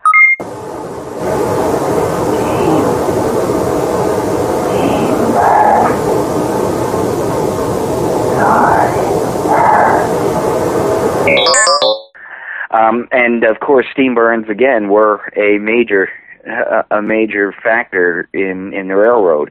And there's not much you can do about steam burns now. Trust me, we had a house fire here end of January, and I got burned, and I know what it's been like just trying to get rid of some third-degree burns after 2.5 months, and I can't even imagine what a steam burn would be like. What kind of recorder did you use? The one from the Railroaders Museum was a Sony microcassette. And the one from Captain Phillips Monument, The Yankees Dead, that was an Olympus Digital. Huh, okay. Because I just have a little, it's probably an Olympus, it's just a little crappy recorder, but anytime I record anything on it, it sounds mono. If there's any sort of wind, you get the shh sort of sound in the background. Yeah, you're out in the wind. You're going to get the hiss coming over the microphone. But you don't seem to have that on those recordings. So you're probably using a better recorder than my little crap. Not really. The one was inside. The Railroaders Museum was inside, and the one was the one from Captain Phillips. There was no wind. It was a summer night, about the anniversary of the massacre, August night. No wind, humid. Air was completely still. You could hear the crickets. Mosquitoes were just out of control. God, I was scratching my head. No, never mind. Is it stereo? Is it a stereo recorder? The one that you use outdoors? No, it's just Olympus one. I mean, I do have one now. I do have a Sony that's got 3 different mics on it. That's actually directional. You can tell. You can actually hear it when you can put the earphones on and record at the same time, and you can hear where something comes from the direction. And as long as you know where the recorder's oriented, you can tell if it's coming from your front, left, or right. Very good. It doesn't really matter what recorder. Any will work. I know a lot of the ones, the Panasonics, I think they're called the DR60s. There's been a big rush to buy those because they pick up EVP, a lot of it, but a lot of it's not clear. It's just the growling and grumbling, and it's not very clear. You can sometimes make out a word, not a lot, but you tend to get it a lot with that. And I think they originally sold for like $49 or $59. Now they're going for like $700 or $800. At one time they're up to $2,000. Believe me, I think I could spend $2,000 a lot better than on a digital recorder. Trust me. Well, let me ask you one more question. Have you done video? Is there a way to trick out a video camera the same way you're tricking out your regular camera? Oh, for the infrared? Yeah. Sure. You get now the key with the video camera is because the still cameras you have longer exposure. So like I said, you're looking at anywhere from a quarter second to a second. Video cameras, it's going to have something. Well, Sony calls it night shot. There are other video camera makers call it night shooting, something else. But it has to have a way to basically flip that internal infrared filter out of the way. So You get a filter, screw it on, and I use a Sony because they've just been around a long time, and it's small and it's very easy to carry, and the memory sticks are compatible with my other cameras, so it's just ease of use there. And you can get a filter for it. It's 1,000, which the 720 is the Hoya R72. So this is a bit darker. But you screw it on over the lens, and then you're in the daylight, and you flip it into night shot mode. And what it is, now you're filming, everything is going to have that night shot quality to it. It's going to be that greenish black and white color, but you're actually filming because the camera is going to be, no matter what you do with it, you're going to be getting equivalent about 30 frames per second with your camera. So there's no way you can just put a filter on it and not use night shot. Otherwise, you're just going to get a whole tape of black. That's it. It's going to look like a black screen. But with a night shot, when you do it, yes, it will then let enough light in so you can film at that 30 frames per second rate and still get it and not burn out your CCDs in the camera because the filter's on. Now, don't try and flip it in night shot in bright sunlight and take pictures because it's going to white out, and after a few minutes, your camera, well, it's paperweight now. Does frame rate matter? I have a camera that shoots in 30, 60, and 24. Is 60 better? No. Well, the faster frame rate, the clearer it is. It doesn't really matter. 30 is just generally what you see in TV. Right. It's 30 frames per second, but 60 is not better because you'd be getting more information. 60 will give you clearer. It'll give you more information. It's clear, and if you have a night shot, sure. You have that filter on, you're going to have 60 frames per second. So if you get something and you need to slow it down, you're going to have a better chance of being able to isolate it. So the more frames per second, the better chance of isolating something if you do get it. Okay. Very good. Well, Scott, thank you very much for coming on the show and sharing with us your expertise. It's good to finally, well, I shouldn't say finally, there have been a few. It's good to add to the collection of people in Ghost World who actually have an expertise. It's trial and error for everybody, and I would say I have more experience. I wouldn't say expertise, because what I've learned is somebody comes up and says they're an expert, run like hell. There are no experts. There's some people that have been doing it longer and have learned a little bit more, but there are no experts because we're learning all the time. I see in TV you get these 20-something expert demonologists. It's like, oh, really? Yeah, right. But no, it's just there are no experts, and anybody that has been doing this for a while will tell you that's been investigating for any amount of time. There are no experts, and what you see on TV, it's great entertainment. It's not what happens in real life. We do events, and we do a lot of charity events too for people to raise money for historical societies, so people can actually come and learn how it's really done and actually do it. They get to play with all the toys and the cameras, and we do raise a lot of money for charity, and it's a great way to do it. And you can hide a lot of history in a ghost story. We do things with kids, junior high kids. If they research history and do a report on it in the fall and the spring, we'll actually take them to locations, and then they get to hear the ghost stories and actually play there. So it gives them an incentive to learn. Well, give us your website one more time so people can check okay, the website is ghostsrus.com, just like Toys R Us. Ghosts R with single small r us.com. You want to check that out. We're on there. You can email us through there. Also, like I said, Patty Wilson is my partner. We founded this a long time ago. You can see some of her books on there, and I'm going to give her a shameless plug because, well, if I don't, she'll hurt me. So, she just has. She's got 3 new books out. Not only the ghost books, but these are new.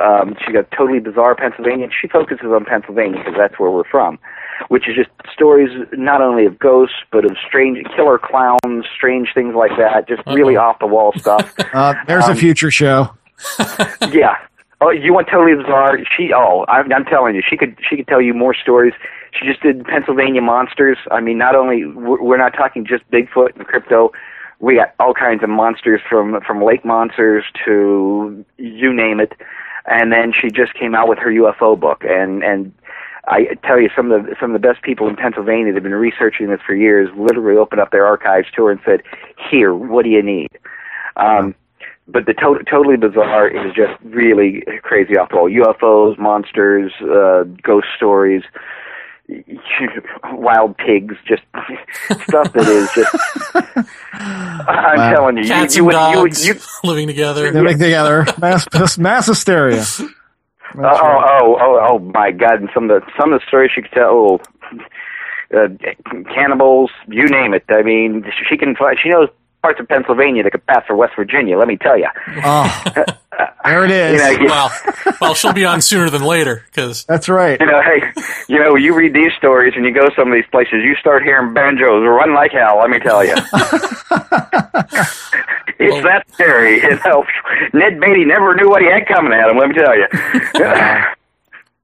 But yeah, I got to tell you, when she did the book, I read it, and it's like, oh, this is great. She spent years collecting it for her oldest son, who was really into that, and she just spent all these years stories she couldn't really use in any of the ghost books she's done. So she just got all these really weird ones totally off the wall, put them together in one book, and it is literally totally bizarre. I'm telling you, you want to have her on, you would howl. I mean, she'd have you going all night long. Excellent. Well, there you go, future guest. Yes. But for now, thank you very much for being on the show, and we look forward to having you on again in the future if you'd be so kind as to come back. I would love to, and thank you for spending the time with me. It was a pleasure. Excellent. Thank you, Scott. Okay. Hey, you guys have a good night. You Bye-bye. too. Thanks. All right. Take care. Hi, this is Mitch Horowitz, the author of Occult America, and you are listening to Paratopia.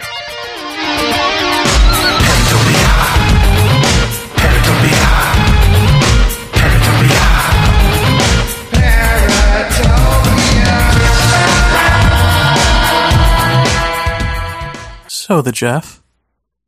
So the Jerry. Lovely in springtime are you. What? Jeff, that's what our subscribers get. They get not just the full interview, but a little song. Is that the extra content? Yes, that's the bonus content. Please send all your hate mail to cultureofcontact@gmail.com. Crap. So, you being Mr. Photo Video Analyst guy, this generation's Bruce Maccabee, if you will. Oh, geez. Will you? Really? I don't know. What do you think? I mean, obviously, you wanted to have this man on because you looked at the photos and said, they passed my smell test. So what is it about them that passes your smell test above all the others that you've seen? Well, I mean, we're looking at 3 photographs that we have, one at the train station, one at Devil's Den, and then one which is inside through a gift shop window. The last one we talked about, which is the gift shop area window doorway, I find that interesting. Scott admittedly said it wasn't ultra clear. I think by and large, the Devil's Den is the one to me. Why is it weird? The guy on top of the hill, on top of Devil's Den, let's look at this from the standpoint that we don't know. That we don't know who was there, what was there. Let's just look at it from a standpoint of photography. Could the guy on the hill be a person? Yes. Do we know for a fact that it isn't? No, we don't. Does Scott have the data to back up his shot? Yes, he does.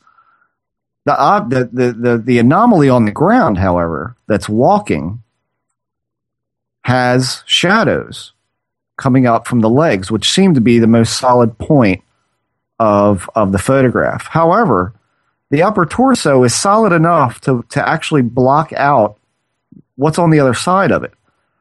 So even if something is moving, if it's enough to block out what's behind it and not make it transparent as a whole, it is then therefore a given that it should be casting a reflection on the ground, or a shadow on the ground, rather. So that doesn't make photographical sense to me. I find that to be a really compelling photograph, and just knowing, the history of Devil's Den and the slaughter pen and Triangle Field, it's not surprising that there should be something there. I'm like you though. I wonder, how come not more people? that would be a curious. I mean, you've got two people there. That's certainly interesting, and one does seem to be acknowledging the other, but without a really good point of reference as to where the figure is standing, how far back from the rocks, you may or may not see that figure on the ground if that were you up there. You know, it passes the test for me because of the shadow, which I find fascinating, but also that you know, I think Scott is a stand-up guy, and if he's got data to back up that there was no one there, that's good enough for me to look at that and compare it. This stuff is interesting to me just for the simple sake that there's not a lot of it. Admittedly, he doesn't get, one a year, he said. So I think the rarity of it seems right to me. I mean, at a certain point, you've got to ask yourself, just like with any UFO photo you see, is how far is someone willing to go to fake something? And, you know, I don't see anything in Scott's stuff that says anything's being faked here. I think he's using the infrared with a long exposure, which from everything that we think we see about ghost photographs and everything we think that we know about apparitions or the visual part of an apparition says it's fleeting and it's see-through and it's difficult to see, or it was a hint or whatever. And so a larger exposure time seems to stand to reason with what we think we might know about this stuff. That's why I think it's interesting. But I think that those shadows coming off those legs are confounding the shit out of me. I think the more the questions I have, unfortunately, aren't about photography. And aren't answerable, which is what is frustrating with this. Like, I don't even think the questions I have are something that we can ponder over in the same way we do, you know, this UFO presence or whatever, which are what's missing. It's the things that are missing. From the EVPs, there's no sounds of horses. There's no sounds of background chatter, people talking in the, you know, if this is just recordings of something, you would think that you would hear the recording of the whole thing. You would think that whatever it is wouldn't acknowledge you, and, you know, you'd say, well, where are you from? Georgia. Yep. Yeah. You know, that sort of conversation wouldn't happen. But it's always, you know, one or two people. It's always isolated human voice, or footsteps or something, some, you know, isolated thing, aspect of a scene. Yeah, a cannon shot. Like, I Where's think it the was, scene? Where's right. the full scene? Right, right. And especially here, I mean, it's so glaringly obvious where you're dealing with battle, you know, or in the case of hospitals, you know, hundreds of wounded lying on a floor. Yeah, the clank of tools and stuff like that. Yeah, I mean, I don't know.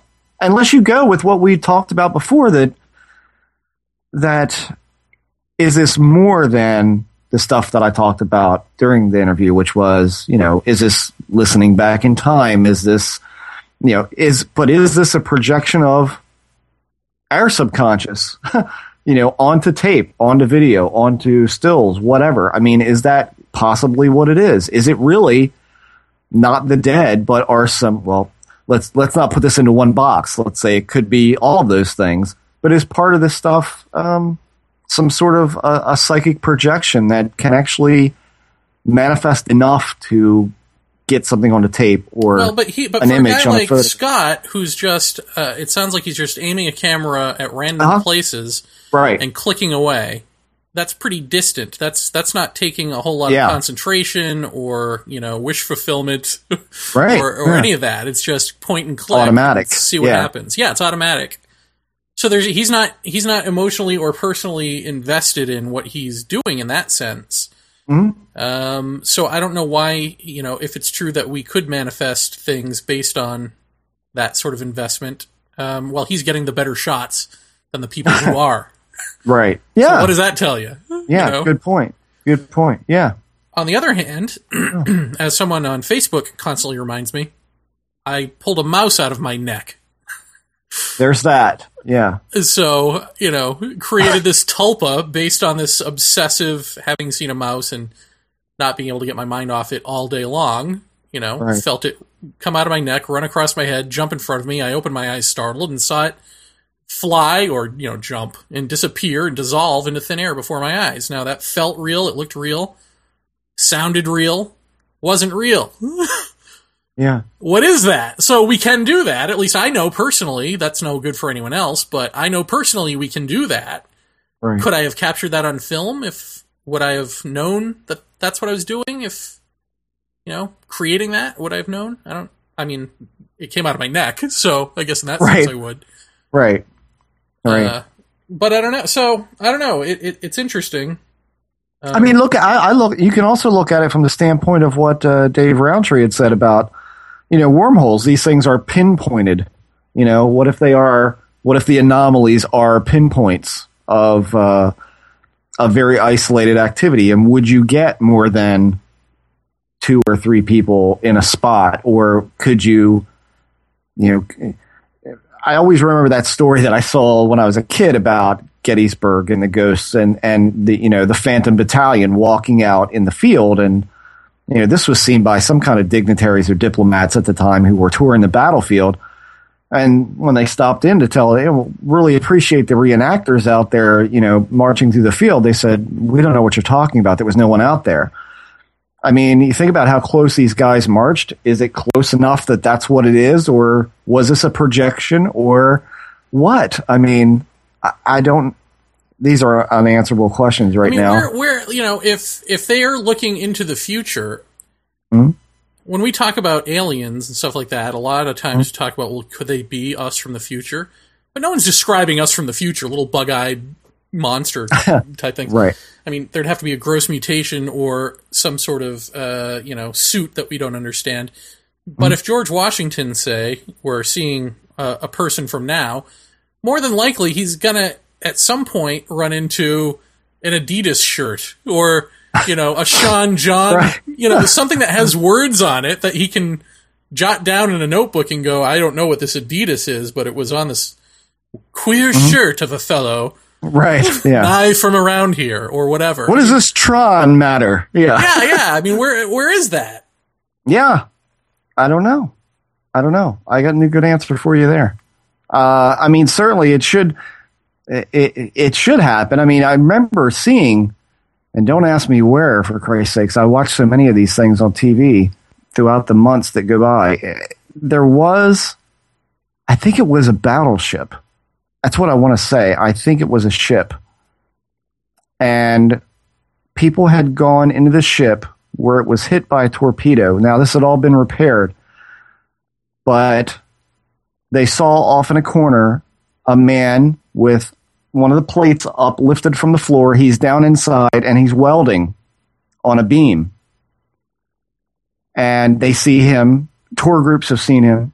And he disappeared before their eyes. Right in front of them. The whole scene just disappears. The hole is not there. The man is not there. The sparks from the arc welder aren't there, so on and so forth. And yet they go back in the ship's logs, and there is a report filed by a man who was a welder or a serviceman on the ship who said that he saw a group of people walk through the bay dressed in strange clothing. But that's all he got.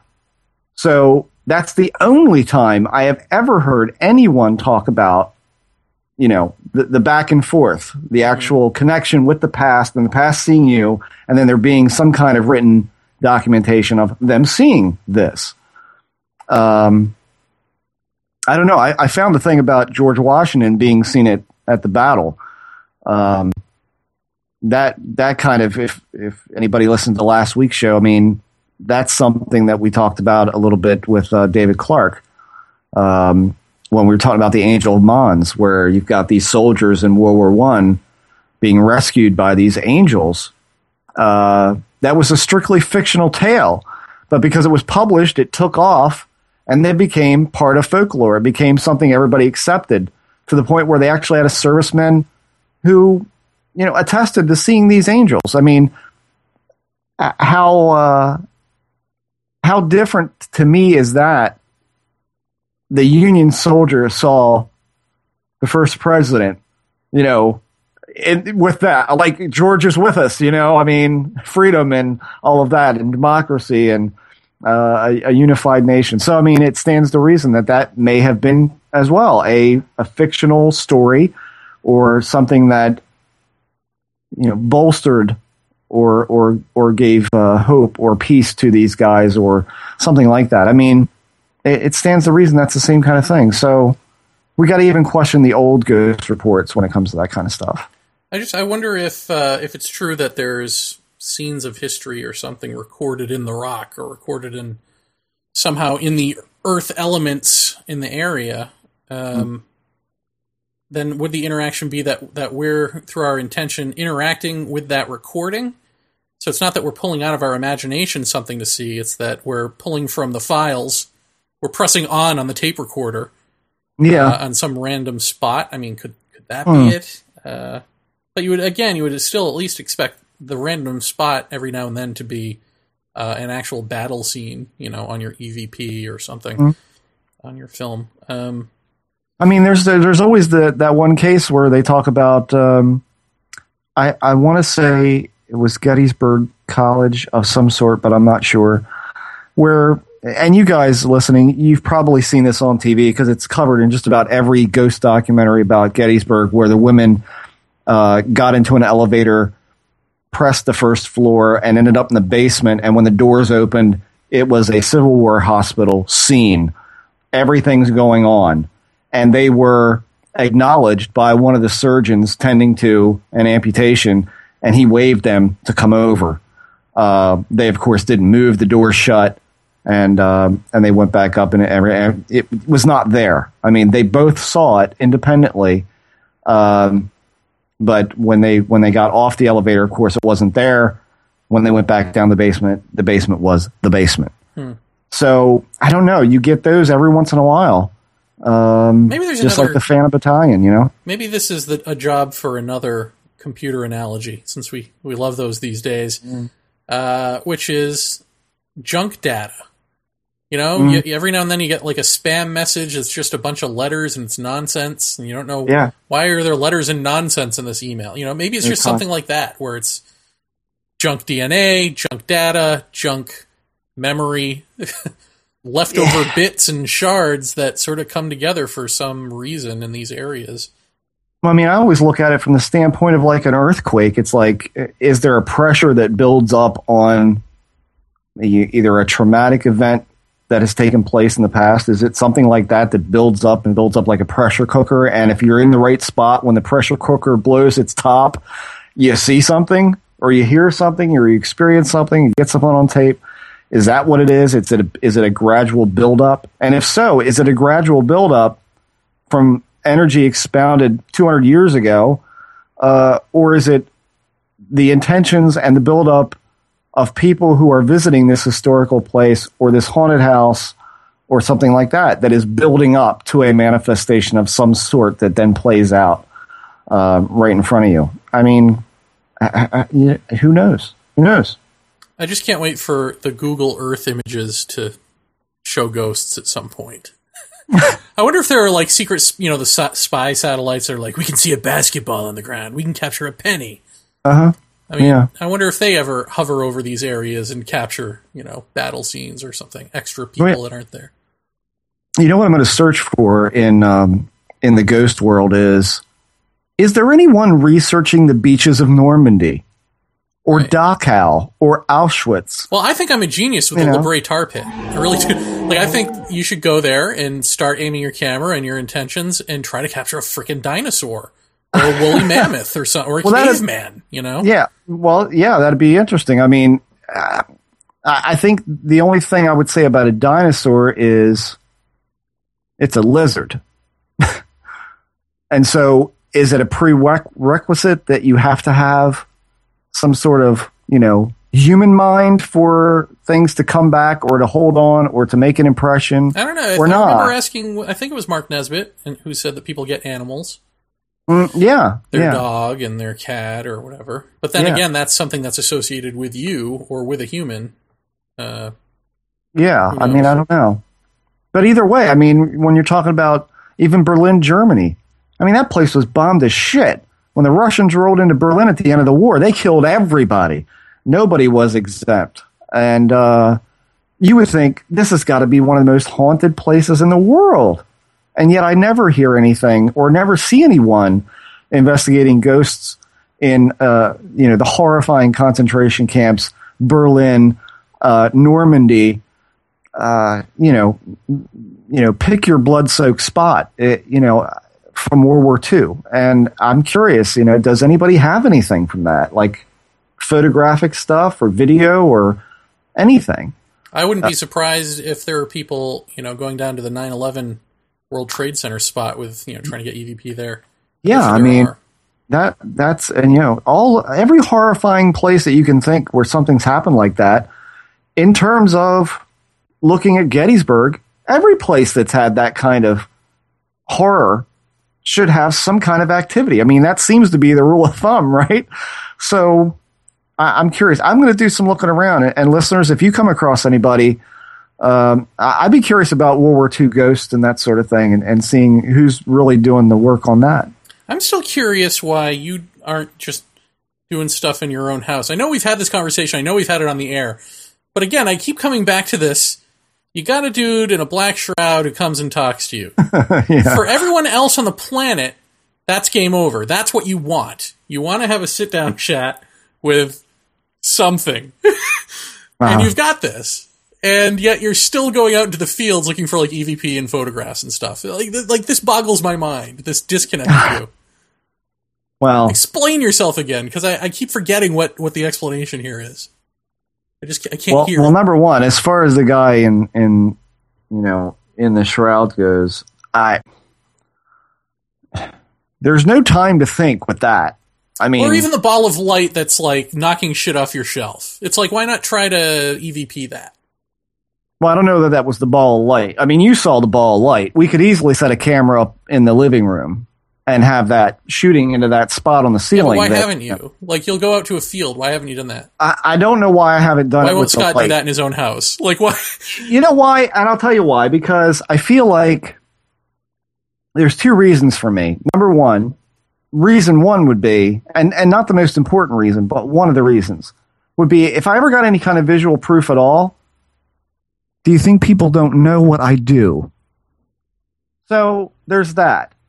I mean, I feel like... Yeah, but if you were going to hoax something, you would have hoaxed something by now, and, Well, yeah. But the thing is, if I actually got it, like the light on the ceiling in the living room, you saw it, Lisa's seen it, I've seen it, if I got it, we three would know that it's there, and I got it. Everybody else looking at that would go, yeah, well, he could have faked that with After Effects, or he could have done that with this, or blah, blah, blah. I question for a while now, I've questioned the worth of visual data. Because it doesn't tell us anything more than how much do you trust this person to show you what they've got, and how solid is it, number one. But number two, it doesn't really tell us anything other than it adds to a growing body of things that are perceived and possibly caught on videotape, still photographs, etc. But with EVP, I mean, you've presented that on the show. Yeah. If we had gotten video at Mark Nesbitt's, you would have presented that. Yes. So you have no problem presenting that data, so what's the difference? I think you're still you. Yeah, but I think because you guys were there, you, Lisa, Lisa number 2, Jason, all these people were there. And I like to think that if I came up to you and said, hey, Jared, let's hoax something, you would go no, or vice versa. I mean, the problem is, again, with something like that, there's no telling. There was only us there. We were all together. We all know each other. At a certain point, the marginalization factor couples into all of this for me. As to why I don't, put a camera on the ceiling and let it run, I just get the feeling it wouldn't show up anyway. I've tried to do that at the condo, and I did get something at the condo that was really unusual. What's happened to that, that tape, I have no clue. I probably could come across it. But by and large, it was a lot of wasted nights, a lot of wasted tape. Most of what happens for me around here is so sudden that you really wouldn't have time to do anything with it. The stuff coming off the shelves and Eddie getting thrown up against the display case, that was so shocking at the time. I was just like, I looked over and I'm like, are you joking? He slammed up against the front of the case. I'm like, what is this? And so it was over before you could even think about doing anything. I have let the camera run in here on the live feed on Ustream, and maybe it's time to do that again for a few days and let it run. And I think we got more listeners now than we did way back then. The only thing that anyone ever said to me about that was about 3 o'clock in the morning, there was a huge bang in the house, which I don't hear. I've not heard. But I'd be curious if it's still happening because I don't hear it. I don't know. It's the time and trouble it takes to set up a tripod and turn it on, to aim it the right direction. And the other part is what I said to you last night on the phone. You let the camera run for 8 hours. You got to sit there for 8 hours and run through this tape. And I got shit to do. I mean, that's... I think if you set up the Ustream cam... I don't know why, but it seems like it's not worth it to me. You know what I mean? If you set up the Ustream cam and you have different people recording all night or at different times... Like if I had help, I'd do it. Have each person, have 8 people take 1 hour of those 8 hours. That would be great. And run through it. I would do it. I mean, I would pull my share. I mean, I'd pull a few hours on it, but I look at what we had to go through when we analyzed all the stuff out of Gettysburg. I mean, that was a long time sitting there looking at a hallway. I still haven't seen any of that footage. There's nothing to see. I mean, really, there's nothing there aside from your very interesting reaction with a theremin. That's interesting. At least I found that interesting. Is it related to Gettysburg and the ghosts? No, it's related to you. How do you know? Because, dude, when you're sitting there on the floor and you've got your hands doing all of these things and the theremin's dead silent, and the minute that you go, well, you can't see this, listeners, but the minute that you put your hands out like this and you're no closer to the theremin than you were before, and it starts making a noise, that's you. That's not that. That's you. And the rest of it, I mean, it's pretty much if Jason and Lisa had not told me where the EVP was of the kids, I would have spent hours going through all of the DVR recordings that night. Did you get that on video, audio as well, or no? We got it on the video camera that was in the stairwell at Mark's. Right. At the same time correlated with the DVR recording that Lisa and Jason got in the green room. So, yeah, we got it in 2 spots, which is great. Of course, we did not hear it upstairs. Is it equally loud on both? No, it's a little more distant on the stairwell recording, but you can definitely still hear it. It's not, it's not indecipherable, but that's what it is. But it's a lot more obvious on their recording in the green room. Because they said it sounded like it was coming from what was the oldest part of the house, all the way in the back. So I think that it's the trouble of going through all of that stuff. And once you get started, I mean, I know from going to Gettysburg for, weekends straight last summer, practically every other weekend and sometimes weekend to weekend, going through audio, you hate to get it and not go through it. But at the same time, when you're going through it, it's like, Jesus Christ, come on. I got to mow the grass. I got a bass to get built. I got, guitars to paint. It's like, I got stuff I got to get done. And there's still, I would say 5 or 6 EVP sessions that I did up in Gettysburg. I think the last time you and I went that I haven't listened to yet. It's just the time that it takes to sit down and really go through it because you don't want to miss something if there's something really good there. But I would like to do something with the house. I would like to have people come here and record your own stuff here. I don't care. Anybody is always welcome to come here and do a ghost stakeout for the night if they want. That's an open invitation. in daily life, there just doesn't seem to be enough hours for me to go through hours and hours of tape alone. So that's another part of the problem. I would love to ask Teokas and Ghost Horse if what he hears about these hauntings meshes with what he knows or, believes about the ancients or his own people, even beings, surrounding you. Being here, living here. I mean, is that what he's talking about? The same sort of odd bits and ends, or do they have a completely different relationship with the other side? I would love to know what he thinks of ghost stories, just in general, when he hears them. And do they perceive it completely different as well? I mean, do they have a totally different perception of it when they see it? I mean, as opposed to us. Of course, they're not. The fear factor for them is not there. Right. But because they're so open and because they have, and I think I'm right in saying this, that they have kind of an innocence about the way that they view the world, a purity is a better word, I guess, that such things just are and always have been. Do they have a completely different perception of it than we would get this fleeting glimpse and go, oh, do they have a completely different experience with that? That would be a curious question to ask him. And so we shall. Yes. Yes. But just not right now. For now is the ending of our show, Jeff Ritzman. The ending of our show. Really? Yeah. We're done, huh? Oh, you had a long show. It was a good show. I enjoyed it. I really did. It was interesting. I wish I could add more. I wish I had, a knowledge base to draw upon. Well, we're learning. Instead, I've got the equivalent of could it be angels? I've got the LeBray Tarset questions. could you get dinosaurs with that camera? I never thought of it that way.